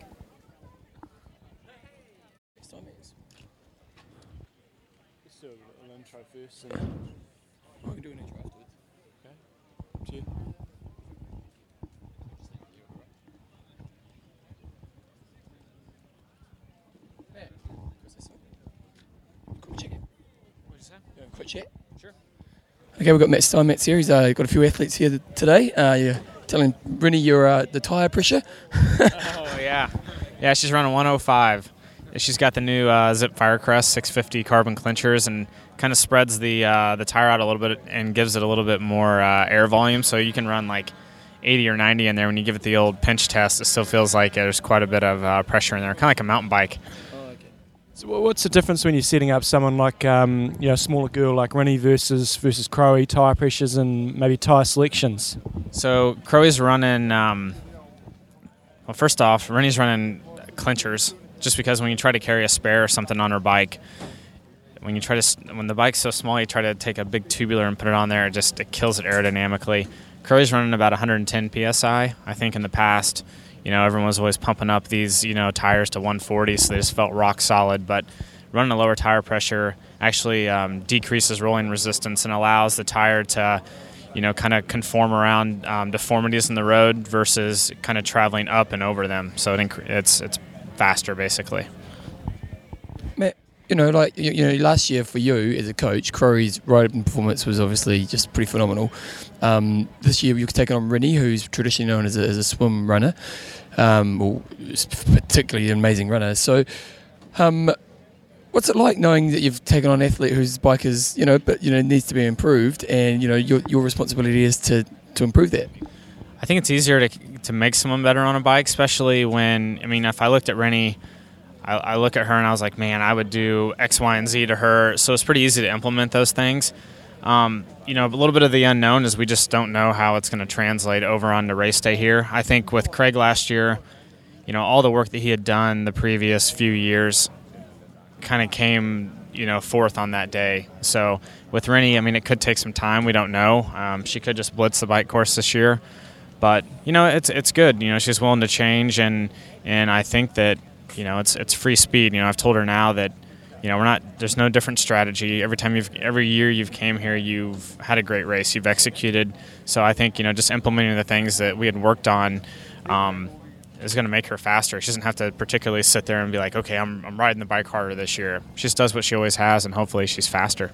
You're definitely quite an analytical guy. How much time do you spend testing someone like Rinny? We didn't go to the wind tunnel this year. We were going to, but just it got kind of late in the game. She'd gone in 2010, so her with her bike sponsor, Felt, and so I communicate with Jim Felt a lot with what worked, with her and that, and we've kind of just, took what they learned that time, and now we've kind of implemented them. Now that she's more willing to change, and kind of stuff with the front end, the posture, ducking the head, riding rollers a little bit better. It's like really trying to maintain the speed versus, necessarily these big high watt power numbers. Because it's been funny, because when she's using a power meter now and seeing these low watt numbers, because she's like 52 kilos is how much she weighs. So trying to translate that, she's like, yeah, I did 180 watts, and even to her, You know, I mean, it's like always like 180 to 200 watts, and to her, you know, we're used to hearing these big, like, you know, 300, you know, power numbers, and she's going over 40K an hour at that power. So that's the kind of stuff we're looking at, is more velocity and just why we learn more about her using the power meter. Is it a danger for a lot of athletes out there, you know, because it does seem that power is the new measure, if you know what I mean, and you know, bigger seems better in life, doesn't it? Well, that's a philosophy a lot of people go by. So is there a bit of a lesson in that for a lot of maybe the people listening right now? I just think that, you know, power is great for your training. And, you know, for all the age groupers out there, I think power is excellent because, you know, race day is not magic. You're not going to all of a sudden be able to put out 30 more watts than you ever had during your long training rides. With the pro race, the men are they have it on there more for post-race analysis, or if something's, you know, someone's trying to break away, they can kind of, you know, I talked to Crowe and I was like, if something stupid's going on, I was like, you can know it's stupid just by looking down at your power meter and say, hey, this is not sustainable for someone to do this.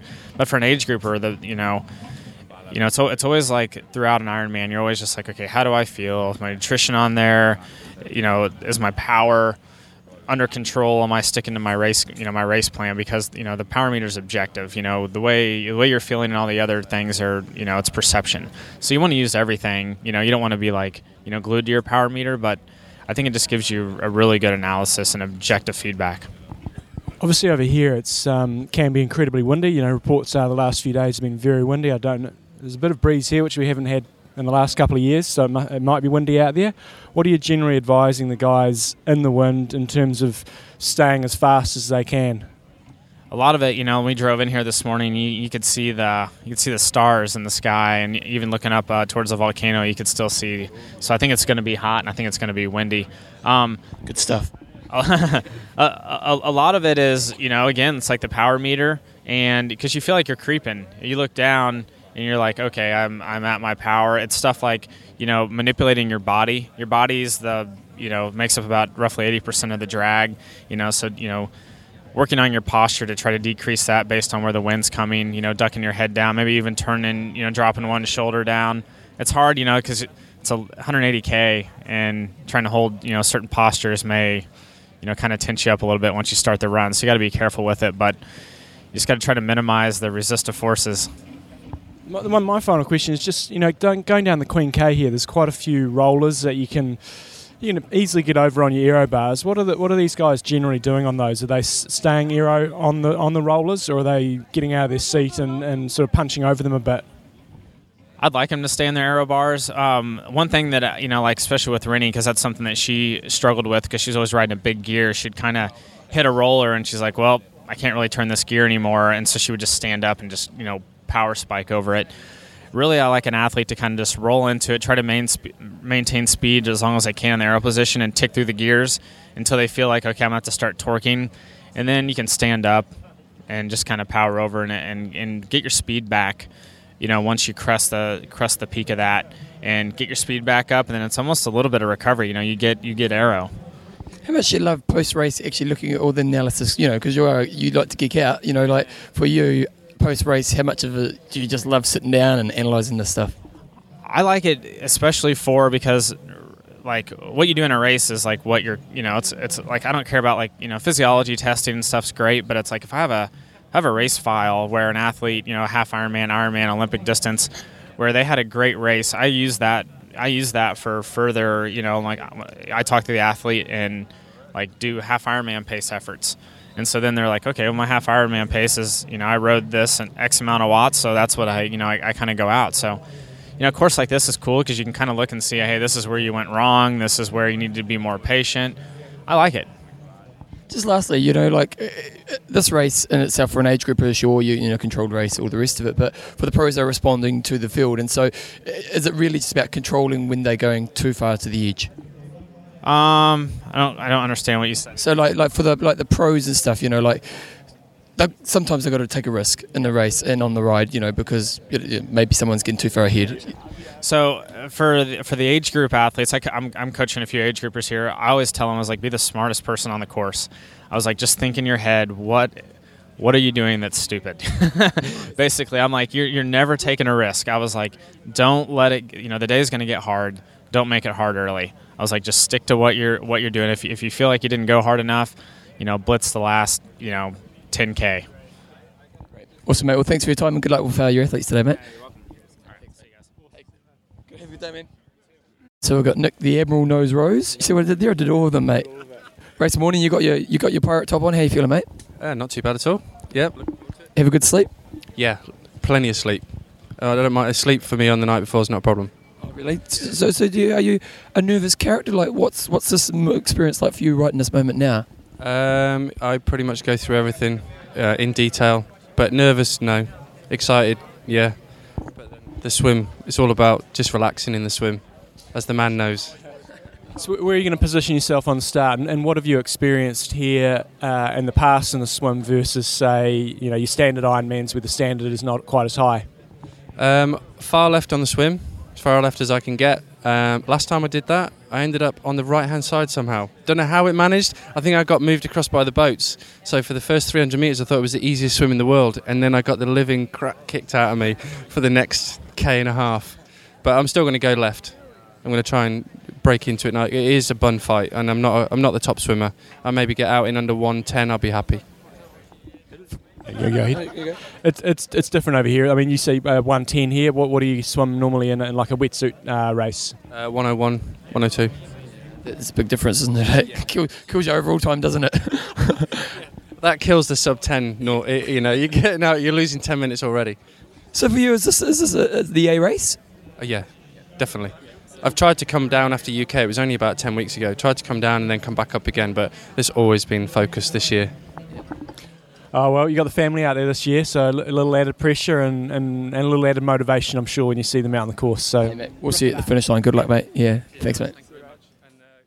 So we're still down at the bike transition area as people kind of, what's happening there, John? Is that a toilet, is it? I think it is. There's a big queue for the toilet, but that's understandable. But, John, I suppose the question, that maybe some people who haven't done Ironman who are listening to this, what are the athletes' mind going through right now, half an hour before the race as they're coming in, setting up their bike and stuff? I don't think it's massively different to any other race, but everybody's different. As we had Nick Nose Rose there, he was saying he's excited. Other guys who maybe haven't been here before are probably absolutely crapping themselves. So I think it's going to vary a lot depending on if they're here for the honeymoon trip. They've done their Ironman and this is sort of the celebration of the year and they've made it.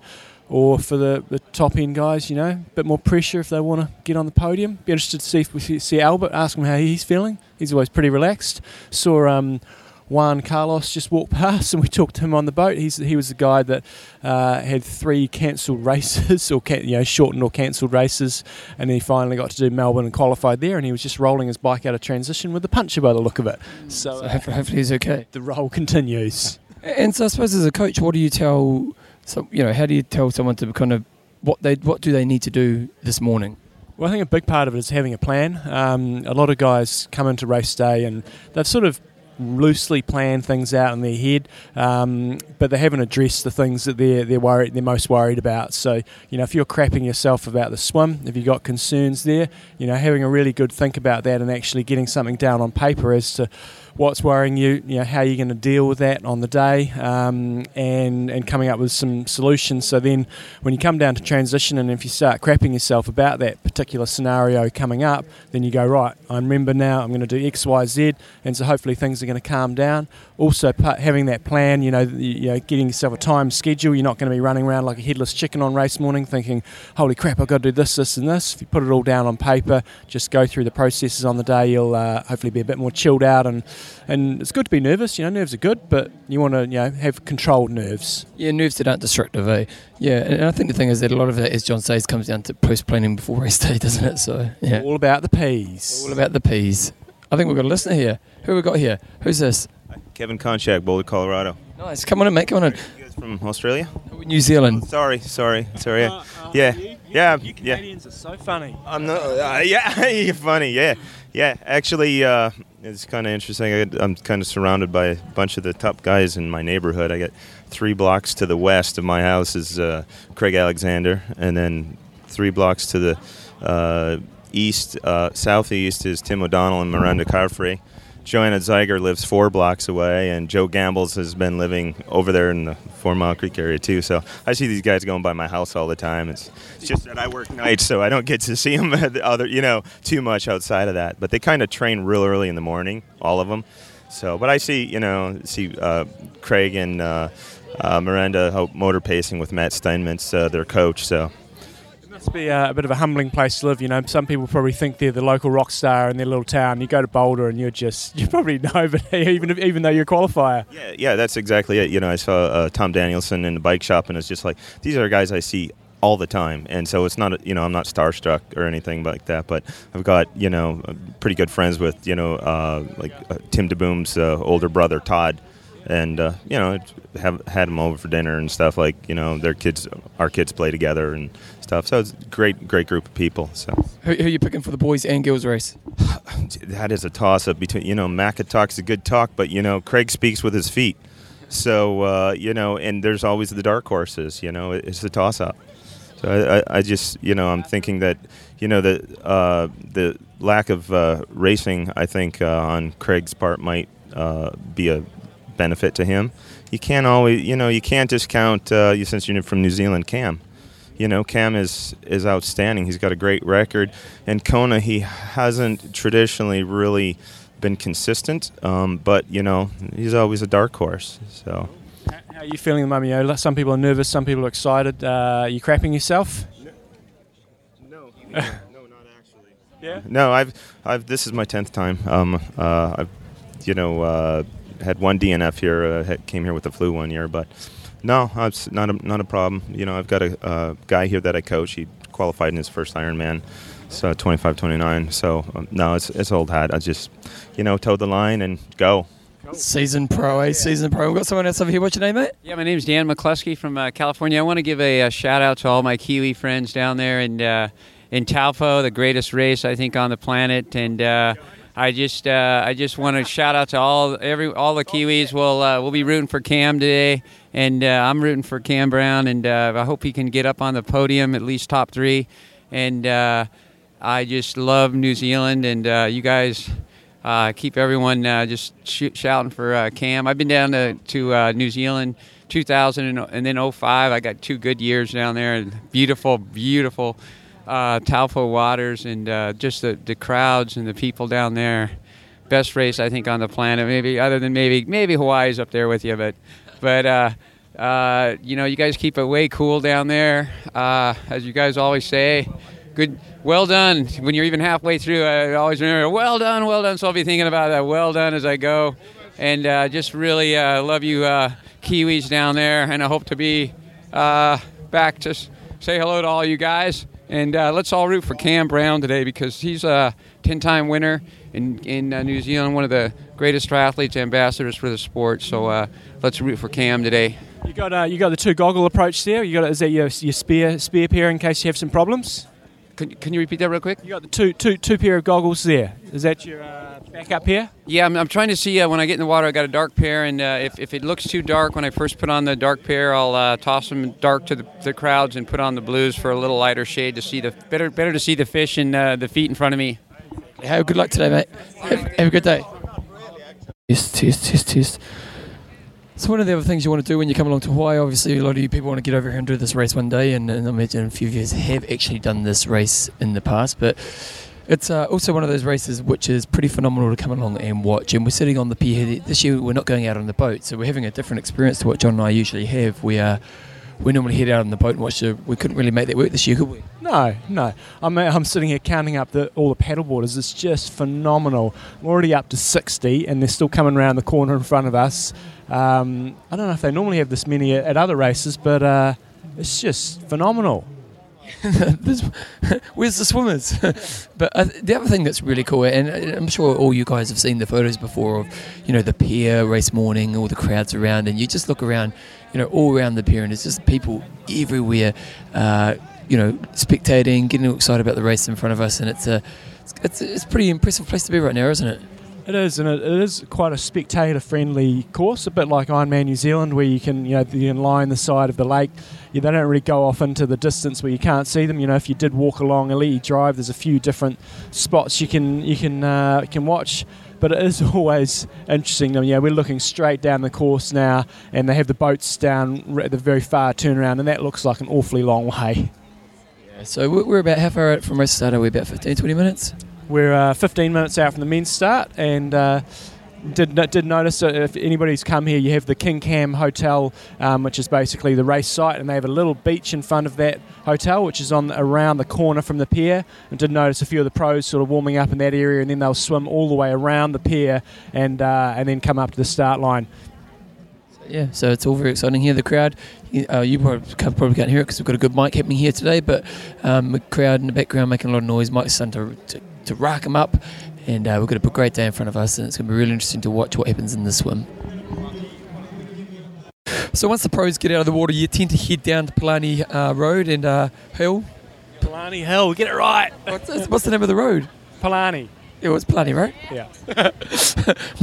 but a few of the top pros go by, and any surprises, John? Not really. I guess Mako was there with Marino. We probably don't want to do too much of a commentary, but I think the interesting thing for the swim for us was the age groupers jumped the gun. It was called over the mic saying, go, go, go, go, go, and then about 20 seconds later the cannon went off. So. I think what happened was the age groupers were well ahead of they were a good 15, 20 metres, weren't they? Yeah, and the commentators just said go, and the cannon... I think they were saying go back, and they took that as go, but we'll find out later on. But anyway, so when you're on the race day, it's all about, for the spectator, it's pretty much a morning and afternoon event, isn't it? And in the morning you're going to come along, watch the swim, head up Palani Hill and watch the cyclists go past. And right now there's a cool little atmosphere. You've got all families and friends and supporters here. We've got the top male pros coming out of the water, and it's just kind of a cool atmosphere, isn't it, John? Yeah, hot corner. Oh, Nico Lanos had a shocking swim. Oh man, he's normally a good swimmer. He's history. He's history. Yeah. But yeah, hot corner is basically about 200 metres into the ride. They do a little loop out of town and then go up Kuakini Highway, and then they come back through town. So for the start of the ride, you do, from a spectator's point of view, you do get some really good footage watching them, and also they go up Palani Hill a second time, and then you really get to see what's happened in the first sort of 5 to 10k of the bike. So it's pretty good. But then, as Bevan said, you don't see them again for another 4 hours. Yeah, but that's the race, and that's what we've got. So, so we're going to head up Palani Hill, and we're going to go check out what's happening as the athletes head off in the ride, and it's all good times. One of the great things about Palani Hill is, as a spectator, obviously you've got the downward and upward, direction of the road, but it's really great because they've got a big middle section in the middle of the road there where it's grassy area, which is probably about 4 or 5 metres across, but you can kind of just go on both sides of the road and see what's happening in the race. And so the men have just headed downhill, heading off in a different direction, and we'll probably see the girls coming downhill in about another 4 or 5 minutes. But as a spectator, it's just a great place to be in the race because you can kind of manoeuvre yourself all around in this early part of the ride where, people are trying to get into this big pack. It's a really great place to see what's happening, isn't it, John? No, but bombing down the hill, it was pretty impressive.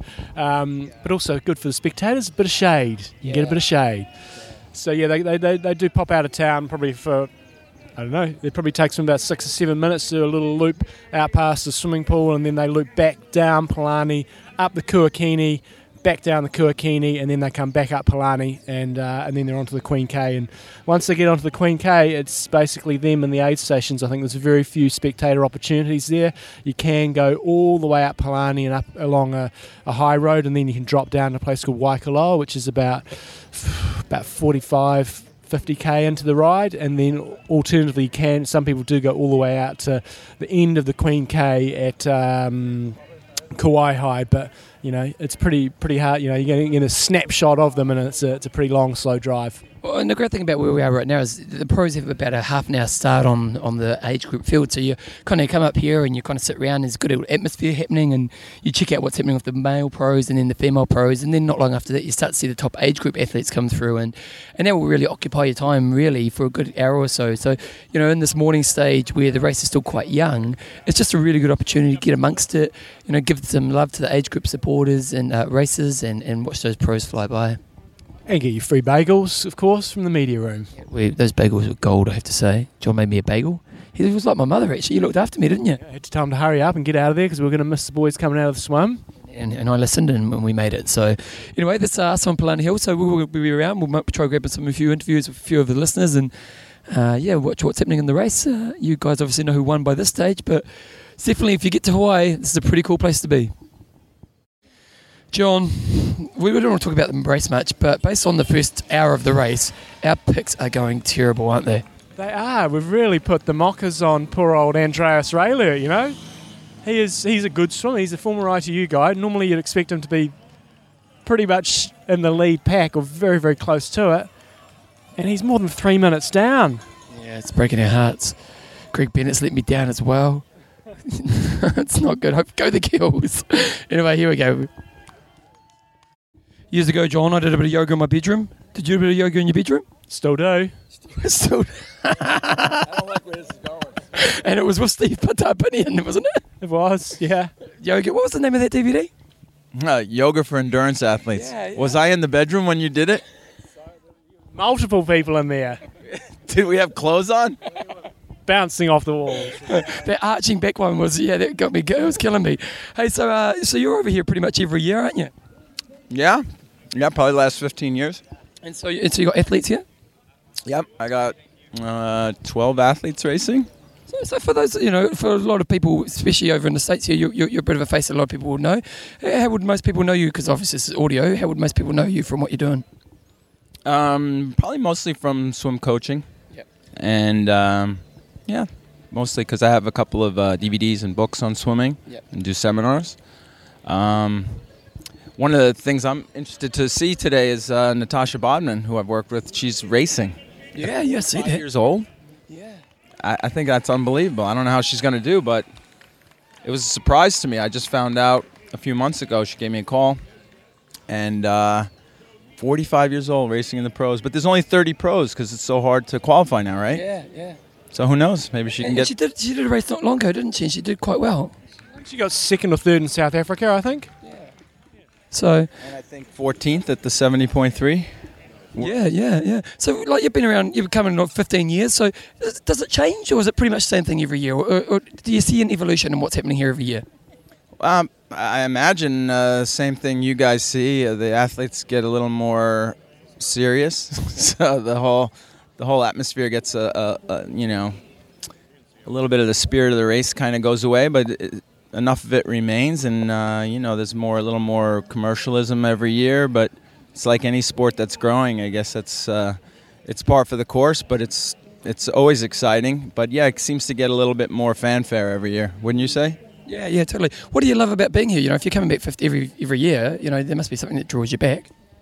Yeah, I mean it's it's the World Championships, and all the best athletes in the world are here, no matter what's going on, if they have a qualification process or not.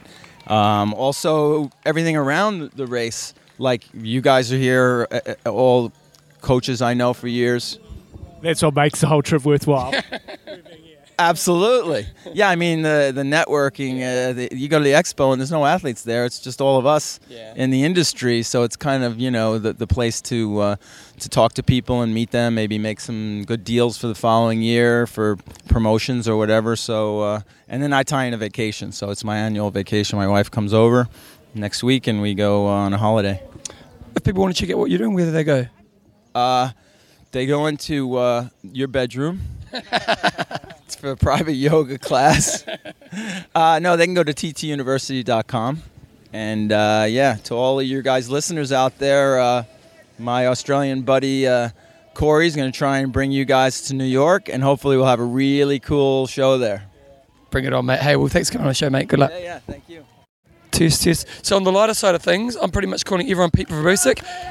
Go Pete Pravousek! Go Pete Pravousek! I've called pretty much every guy for the last hour Pete Pravousek. I mean, he actually passed then, didn't he? He's just come past, been checked by a few girls, but I'm sure he'll ride up and he'll just do a nice city day. Yep, he'll get in 8:45 to 9 hours. Yep, I think so. I think you're right. That's what normally does, isn't it? Yep, there you go, Pete Pravousek. John, we're still on, what's the name of this place? Palani Hill. I've got such a bad memory. We saw a flasher before. She was very entertaining. She's still got her top half down, so Bevan's standing here in hope. No, I'm not, John. No, I'm not. It was very funny. But anyway. She literally did get her... Yeah. get her boobs out for a man coming past. And he was looking pretty happy. But more importantly, John, it's very interesting watching the evolution of helmets, isn't it? You know, like we've got your traditional aero helmet that you think about with the long spike at the back, kind of tight head. But this year we've seen a bit more of an evolution in what's happening in helmets. We've got the Darth Vader that Joe Lawn was wearing. I don't know if Joe Lawn listens to the show, but that is, no joke, that is the ugliest helmet I've ever seen in my life. Would you wear it if it meant more speed? Debatable. I'd really be struggling with it. I really would. It looked so bad. We're also seeing a lot more of the no spike at the back helmets as well. You know, the low back helmet that we started to see at the Olympics, didn't we? The Brownlee helmet, we call it. Yeah, so helmets are definitely changing a little bit, and it's the first time in a while that we've had a change in helmets, isn't it? What number was that? Number 1940 was absolutely smoking it up Palani. Anyway, we'll be back later on. Do you know the other thing I'm noticing as we go up Palani Hill, John? Is that most triathletes look the same. They do. Very hard to spot them. Lots of white helmets. There's definitely kind of a look, isn't there? And you know, that makes sense. But when you're up Palani Hill, you're trying to see all the people you know. And John and I, fortunately, know quite a few people. And but I'm struggling to tell people that I know. Are you? It's very difficult. Very difficult, Bevan. We need a pad, you know, a timing mat just in front of us, so their names will pop up just as they come past. That's a good idea, mate. They should do that. I mean, if they did that down in a hot corner and had a big screen somewhere up here, it'd be wicked. Create a little mini grandstand somewhere, it'd be cool. Exactly. I think to make the atmosphere a little bit better here, they could have speakers, music all the way up here as well. They do. They have another hot corner up the top there. They've got speakers. They have speakers at the top and bottom. So, yeah. That's about the athletes, Bevan. Oh, well, but the athletes like the experience too, John. Just saying. Anyway, we're going to keep on trying to find people we know, but we can't tell. I got Bob Babbitt next to me, mate. How you going? You've always got cool glasses, mate. Everything. Oh, thanks, man. It's Ironman Day. It's awesome. Awesome Ironman Day. So, what are you up to today? We're actually hanging around town, just watching a race, going from the start of the swim to the hot corner. Then we'll come back here a little while, go for a little swim, get a little group, go for a swim while all these people are out on the bike ride. You know, you've been here since day one, really.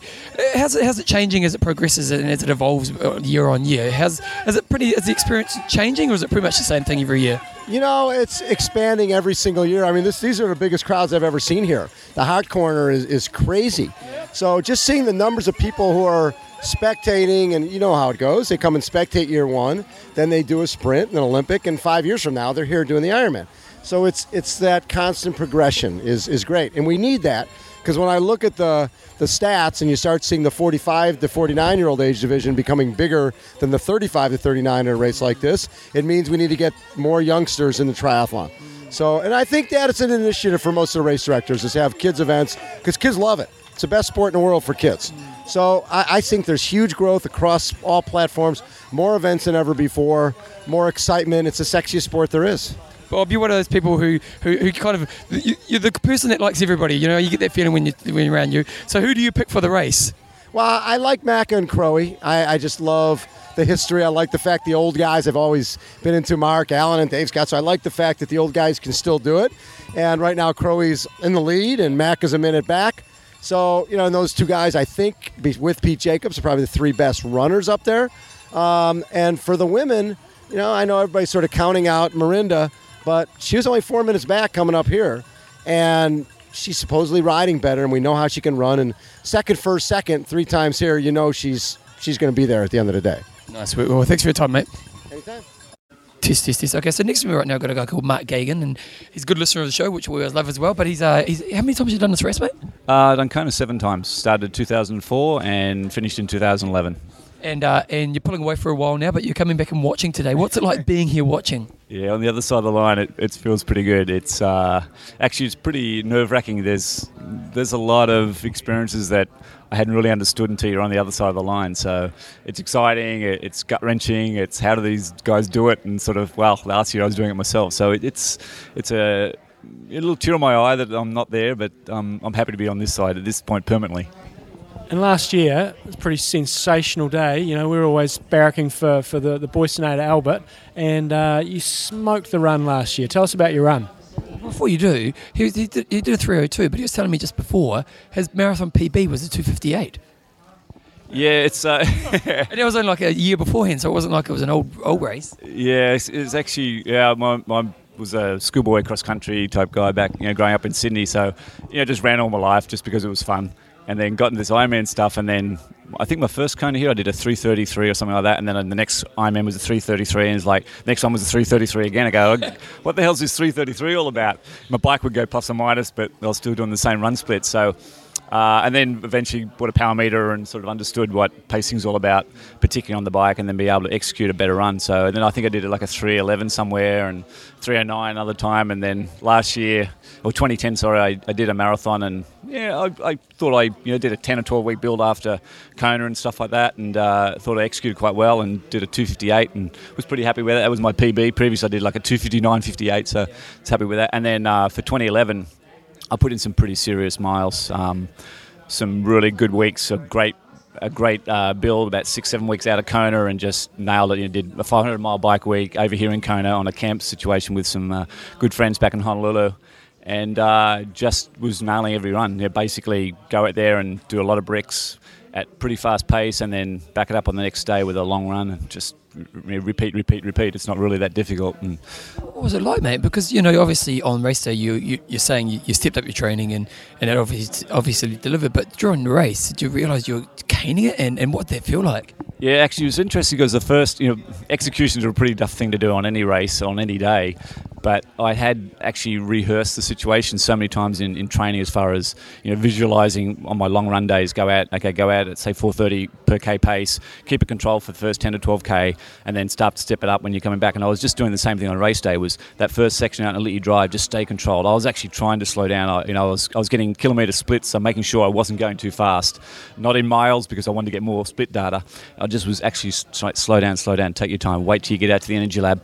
And my rehearsal was, once I got to the top of the energy lab, coming out onto the Queen K again, there's a good fuel station there, and just walk that fuel station, take 30 seconds, get everything in, and then I've got 11k to go, and then that's where you gun it. And so I was actually exceptionally controlled for like 30 kilometres of the run. And probably that was my take-home message, was that's what worked for me, because I was so controlled on that run. I had a good bike split that year. It was pretty good conditions, of course, but it was all about just focusing very, very heavily, like to the point where I really can't recall.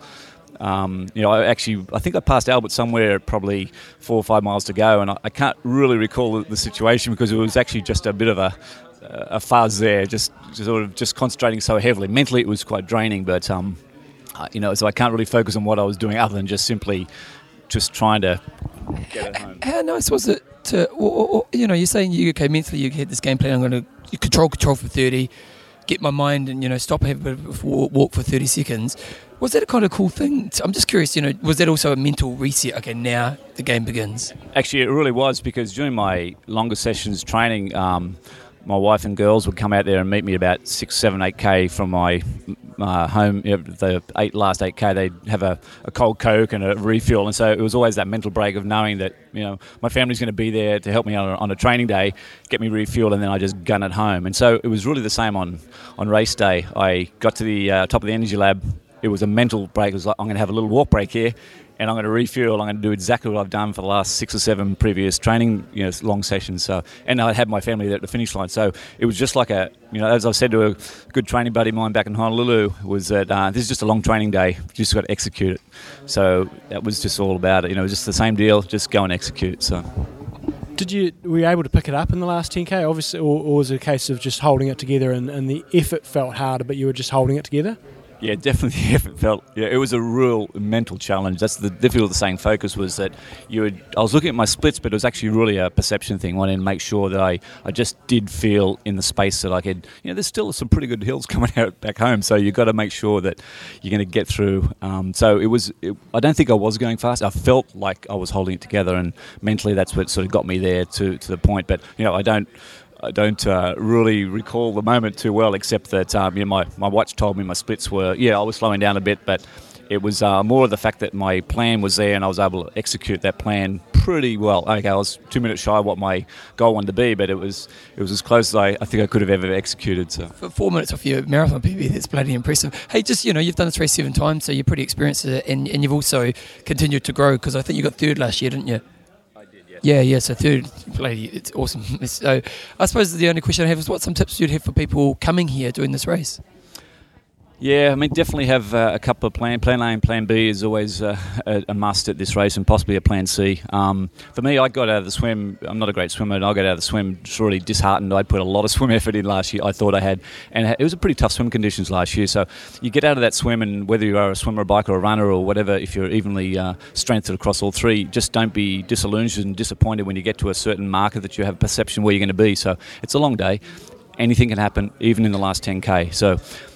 Easily said, very, very hard to execute on day. But if you have those plans sorted out, you have a mental game that's very strong. You've practiced it quite a bit in your training days and got your nutrition sorted out, and we're willing to be flexible in how you do make adaptations to events that come up and hit you.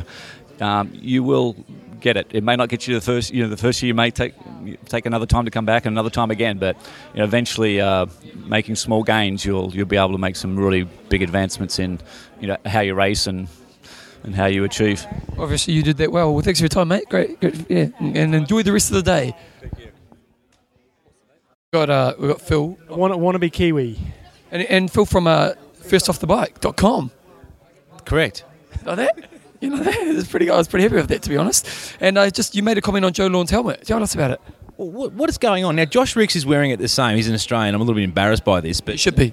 And what is it? What is it on their heads? It looks like it's a piece of plastic that sat out in the sun and it's melted to a point, and then they've just gone and chucked it on their heads. And you had a name for it, which I found quite amusing. Well, I like to call it the knob.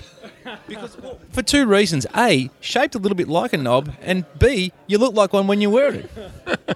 I made the comment as well earlier. It is the worst looking helmet I've ever seen in my life. The Brownlee style, what is that brand called? Do you know the Brownlee style one? Oh, that was the stack hat, yeah. Got a stack hat. But only Australians and New Zealanders probably know that one. But Joe Lawn, we're not commenting on anybody's personality or anything, but the helmet is taking it to a new level. But John, here's the big question. If they gave you 5 minutes, would you wear it? It's a tricky one. Phil? No, not at all. Fashion is everything out there on the course. I'm not going to get involved in that helmet. Difference between Australians and New Zealanders. So for you, mate, today, are you allowed to put content up today? How does that work? Yeah, we can put some things up. We can't go live like what's going on at the moment, so we're not reporting live, but we do what we do with galleries and everything else. And look, at the end of the day, I think people will want to see the analysis and want to read about it, and that's what we'll hopefully provide by the end of it, is a more in-depth look and a bit of a rundown on what unfolded. The rundown. So this is going to be coming out after the race, but we're watching here. The girls are just coming up to the turnaround. Predictions at halfway point for girls and boys. Oh, look, your website depends on this credibility. No, my website's known for making false predictions. You can't. Pete Jacobs looks amazing, but you just don't know how much that bike ride's taken out of him. So does Marino. Marino Van Arco looks great too. So, don't know. There's a couple of dark horses coming up. As for the women, I mean, look, Rennie looks like she's chasing really hard, but someone like a Mary Beth Ellis or someone like that might just surprise people. Nice. Well, there's your picks, mate. We'll go into the website, see how you go on those. Thank you. I'm thinking Mary Beth is looking pretty good too. Oh, the money's on Mary Beth at this stage, team. You'll know because you'll listen to this tomorrow. We might look like idiots. Yes, test. Okay, so John Newsom, he pulled out a hat, and Mr. Gallagher, like that? I love it. You love it. What do you think about this hat? Mate, that is the most average bucket hat I've ever seen. He's got the Iron Man branding on it with, he's showing the New Zealand flag, but seriously, that looks average. I think he must have found in the $5 bin at the end of the Iron Man New Zealand. I think you're right. As the leftovers, it's like, please, someone take this. I've had a bit of an issue. I've been looking around for a new bucket hat everywhere, and I can't seem to find one. And I'm wondering, maybe it's time to go baseball hat. I wonder if there's a reason for that. I don't like caps. Why? Your ears are going to get burnt to smithereens to start with, and plus they're just not comfortable. John, sometimes cool has to become before practical. Thoughts? Man, I'm thinking Lava Java in the background. They're actually asking him to leave. We've got the security coming out here now. I'm sorry, sir, you have to leave with that hat. Hey, so we've actually got Pete Jacobs' manager here. So Pete Jacobs, obviously you guys are going to hear this post-race, but we're going to be heading off in the run pretty soon. How exciting is it for you, being the manager of Pete? He's in his pretty good position right now. Tell us about it. Yeah, it's pretty exciting. We've had a lot of people tell us that last year was a flash in the pan, and we sort of believed in Pete. He had some great training numbers, and he truly believed in himself. And to sort of see him do so well, especially on the bike, when everyone was questioning his bike, he didn't go out to sort of prove anything other than I want to come and win this year. So He's about 6 minutes down on Marino as they're coming into town. So, we're nervous, but we're quietly confident. He's going to need to go sub 240, we think. Earlier today, you were saying how Pete, you saw potential in him a few years ago, and at that stage he was almost pulling away from the sport. Maybe you want to tell us that story. Yeah, Pete and I were just out on a casual ride, and he was telling me, if I don't start making dollars in the next sort of 6 months or so, I may have to give the sport away. And that's when we just said, right, we saw the potential of him, and we've got to do something. And it's turned into where we're at today, and there were some sponsors that backed him, and guys like Boardman. Chris Boardman he saw the potential in Pete, and the CEO of Alan Ingerfield. And so, they've sort of backed him and given him a lot of support, and other sponsors have come on. But yeah, there were some nervous times there for a while. So last year he proved himself, and hopefully this year he'll back it up. Evan, you don't have a history in sports management, do you, or how'd you fall into it? No, that's why I tell people it's I'm Pete's friend first and foremost, and manager second. And it was just something that, when you see a guy with this talent, and I've got a private equity and business background, I just couldn't let a guy like this walk away from the sport. So yeah, that's how we got into it. And as my wife started off saying, hey, it was like my charity case, but hey, it's a bet that's come off, and he's doing great. Great return on investment. Hey, well, mate, I'd be more than happy to see Pete come across the line first today, and I'm sure you'd be more than I would be happy. So good luck, and let's get rid of this headache. What do you think, John? You got to help me go shopping, Bevan. You got to help me go shopping then. Yeah, we need a camera. This is shocking. Get it off now, Newsom. Test. Well, so for now, we're along Alihi Drive, and we're just waiting for the runners to come around the corners, and we're thinking that the lead men are going to be any minute away. But we just thought we'd talk about the experience of Alihi Drive right now, and this is definitely the spot to be. We're just across the road from Lava Java, just by some trees, so we've got a bit of shade. And the road has been consumed by chalk, hasn't it, John? It has. Go, Leander. Go. We can't read it. Go, Brad. 1706, that's you, Brad. Go for it, you good thing. But yeah, the excitement starts to build now. The energy that the runners got to run through the crowd, they'll be pretty hyped up right now. And then what will happen is they'll head along Alihi Drive, get back into the boring place again within the run, a bit more solo. They'll head back in this direction, and then they're going to head out towards the Energy Lab.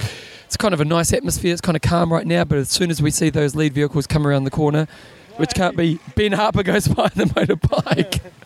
As soon as we see those lead vehicles, we pretty much know that the top guys are coming around the corner, and you'll notice big lift in energy, Jumbo? There is, and we've got the cheering happening. He's coming, so turn it off, Bevan. Okay, it's coming right now. So this is another thing you do when you're in Alihi Drive is you become a bit of a timekeeper, don't you, John?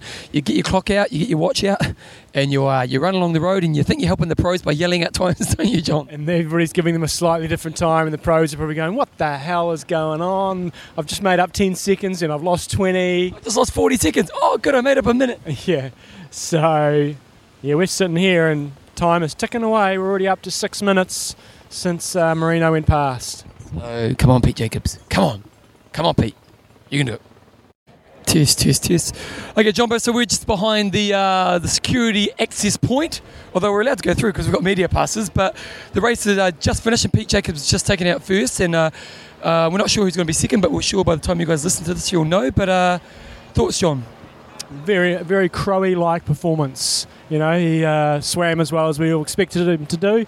He ran, we haven't seen the splits yet, but just pretty dominating performance really when you put it, he just caught Marino, and then it was just domination. Well, I think the thing that we didn't see much of the coverage on the TV, but his manager, Evan, was saying that really the bike pack was making him do all the work because they knew they were the strongest runner there. So they're like, bugger it, you pull. And so, the guy did a triathlon today, didn't he? It did, and it's been a day of dramas. We had we also spoke to Andreas Raelert. I'm not sure if he was manager or what position he was, but he was saying Andreas Raelert came out of the swim and got to his bike and realised he had the wrong bag. 5-minute transition. Yeah, because I couldn't understand why he was so far back. Then you had Sebastian Kienle puncturing, girls, the penalties all over the show. Very interesting day. I think on the guy side of things, one of the things, we went to the Macca's announcement of Challenge the other day, and Macca's saying, well, I'm going to be racing because the young kids aren't coming through, they've got to take it off us. And you know what, today it's hard to base it on one race, but you can kind of say it's changing of the guard, really, can't you? It was, and that's what I said when I wanted someone new to win. I wanted Ray Luke to win because I wanted to see that changing of the guard. As much as I love Crowley and Macca, I think it's a good thing. We've seen some new guys coming through. It's been great. Now, you guys obviously know the results, and we don't know them yet because the race hasn't finished, but Badman, what do you think about her in 5th? Amazing. We were standing on the hill, Palani Hill, at the start of the ride, and Steve Tarpanian there said, I've just been doing a little bit of work on Tasha Badman, and she came out, and I noticed she was only like 10 minutes down out of the swim. We've seen her be like 20 minutes down. I thought, game on for her, and she must have, we saw her running out on the Queen Cup. She was 5th at that stage. And looking good, so I'm sure she'll finish there or thereabouts. Because she can run. We know she's a runner, isn't she? Brilliant, absolutely brilliant. 45 she is. Yeah. 45. Nice. Yeah, so now we're going to try to get some interviews as the pros and some of the top age groupers come through. We're going to get that on. But yeah, it's a beautiful day out here, and I wouldn't mind going for a bit of a swim in that water, mate. That'd be quite nice for us now, wouldn't it? That'd be a way to go. Anyway, we'll get into it. John just wants to say something. It's just funny. We're standing here after the finish line. Farris has just come through in 5th place. We're on the beach next to King Cam, and he walks through, and there's nothing around for him.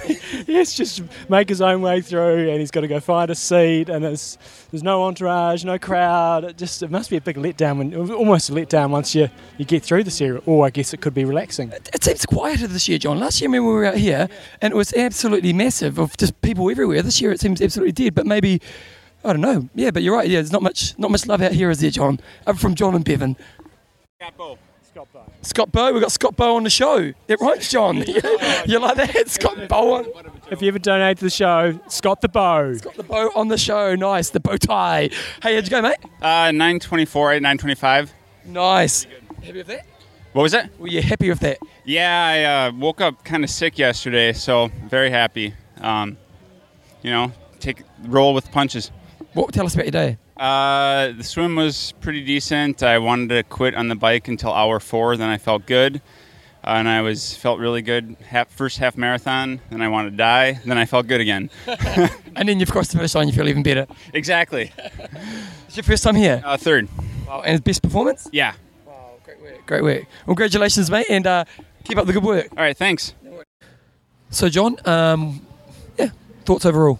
Lots of thoughts. One was Jordan Rapp, was a lot of people were talking about, a lot of people were talking about, and he was miles behind out of the swim. I think he was 59 versus the first guys coming out in around about 50 minutes. And he didn't look great going out on the bike, but he came back, and I think he was just outside the top 10. He wanted to get top 10, possibly top 5, but I was I was just stoked for the people that you saw didn't throw the towel in, and they fought their way through even though they weren't having their best day. And there was quite a few of them out there today, Joycey, Crowe, Dirk Bockel, and they just hung tough. So that was good to see. You didn't see many people throwing the towel in. And I think that's really important because, that's what our sport really represents, isn't it? It's that, whatever, anything's possible. I'm not sure the exact saying, but that whole we don't give up. And, a lot of the people out there today, like Joycey, like Dirk Bockel, they had a good reason to give up. And I think if Joycey had pulled out of the race, no one would have said, poor effort, but they stuck at it, and it really just shows, that these guys are meant to be our role models, and they were our role models, weren't they? And they do, I can't remember who it was the other day said, I've got to go home to my kids, and if I give up, what sort of an example is that setting? So that was really pleasing. Macca, your thoughts? We'll just have to go and see. We saw his, I'm not sure what his title is, but Mick, his mate or manager, I'm not quite sure what his title is, at the entry into the Energy Lab, and got a puncher, and that was his day really. So he's but interesting in saying that, and I'm sure Macca, you've probably heard from Macca because he's not one to wait to talk, but he didn't seem to be able to bridge the gap, did he, on the bike? He didn't have a great swim for Macca, and the word on the street was the swim wasn't that aggressive, but also didn't seem to have the ability to bridge the gap. And someone we were talking to, some of the guys we were talking to, at first the bike wasn't as ballistic as what it has been in previous years. He did, when he first came out of the swim, it seemed like in the first little stretch around town he was bridging, but then once they got on the Queen K, once Marino had obviously gotten away from him, he didn't have a huge number of people to work with, and yeah, it's hey, he's got nothing really to prove here. He as Mick, his mate, was telling us, he's won a world title. He beat in the ITU Worlds this year. He showed some good character getting back into ITU and getting his run pretty quick. So hey, those guys, they got nothing to prove, but we'll just have to find out what went wrong. So from here, guys, tomorrow we will probably put another show up tomorrow, maybe. I'm not sure. We'll probably put the one we'll record the whole media conference and get that out for you guys so you can have a listen to that as well. It'll pretty much be the same stuff you probably already heard, but you can listen to that. And we've got a couple of interviews we did as well. And so we'll talk to you guys tomorrow. Just quickly, the sponsors again, John. Our main sponsors for this trip are the Manolani Bay Hotel and Bungalows. If you want a nice relaxing time over here, go on a camp. They've got a 25-metre pool, just an awesome place, relaxing place to go. And Endurance Sport Travel, if you ever want to get into any race around the world that may be sold out, check them out first, because they've often got spots to races you can't get into. And if you're ever coming to Kona as either an athlete or a spectator, check them out, because they really know how to look after you. Yeah, guys, and also just a big one we need to say a big thank you to is to everybody who donated to the show to get us over here this year. We say this every year, and John and I love being here, and we take a big responsibility being here. We want to do good work for you guys, and the feedback we get is that you guys really love what we do, but it really does come down from those listeners who actually open their wallet and decide that they want us here. And so you know who you are, and we just really appreciate that. And we know we give you a fun nickname to do with it, but hopefully we deliver on what we promise. So thank you to those people who donated. Tonight we're going to hang around a little bit longer here. We're going to watch the media conference, maybe hang out a little bit longer, see if we can make it to 12 o'clock. And then tomorrow we'll get some more interviews out to you guys. I'm looking forward to sleeping, I have to admit. Yeah, try to sleep, and we've both got creaky beds. It's got nothing to do with what we're doing in those beds. So anyway, we'll see you guys tomorrow. Spread the word, team. What is it? Iron Russ. I'm Mendone. Train hard. Train smart. Kia kaha. Love your work.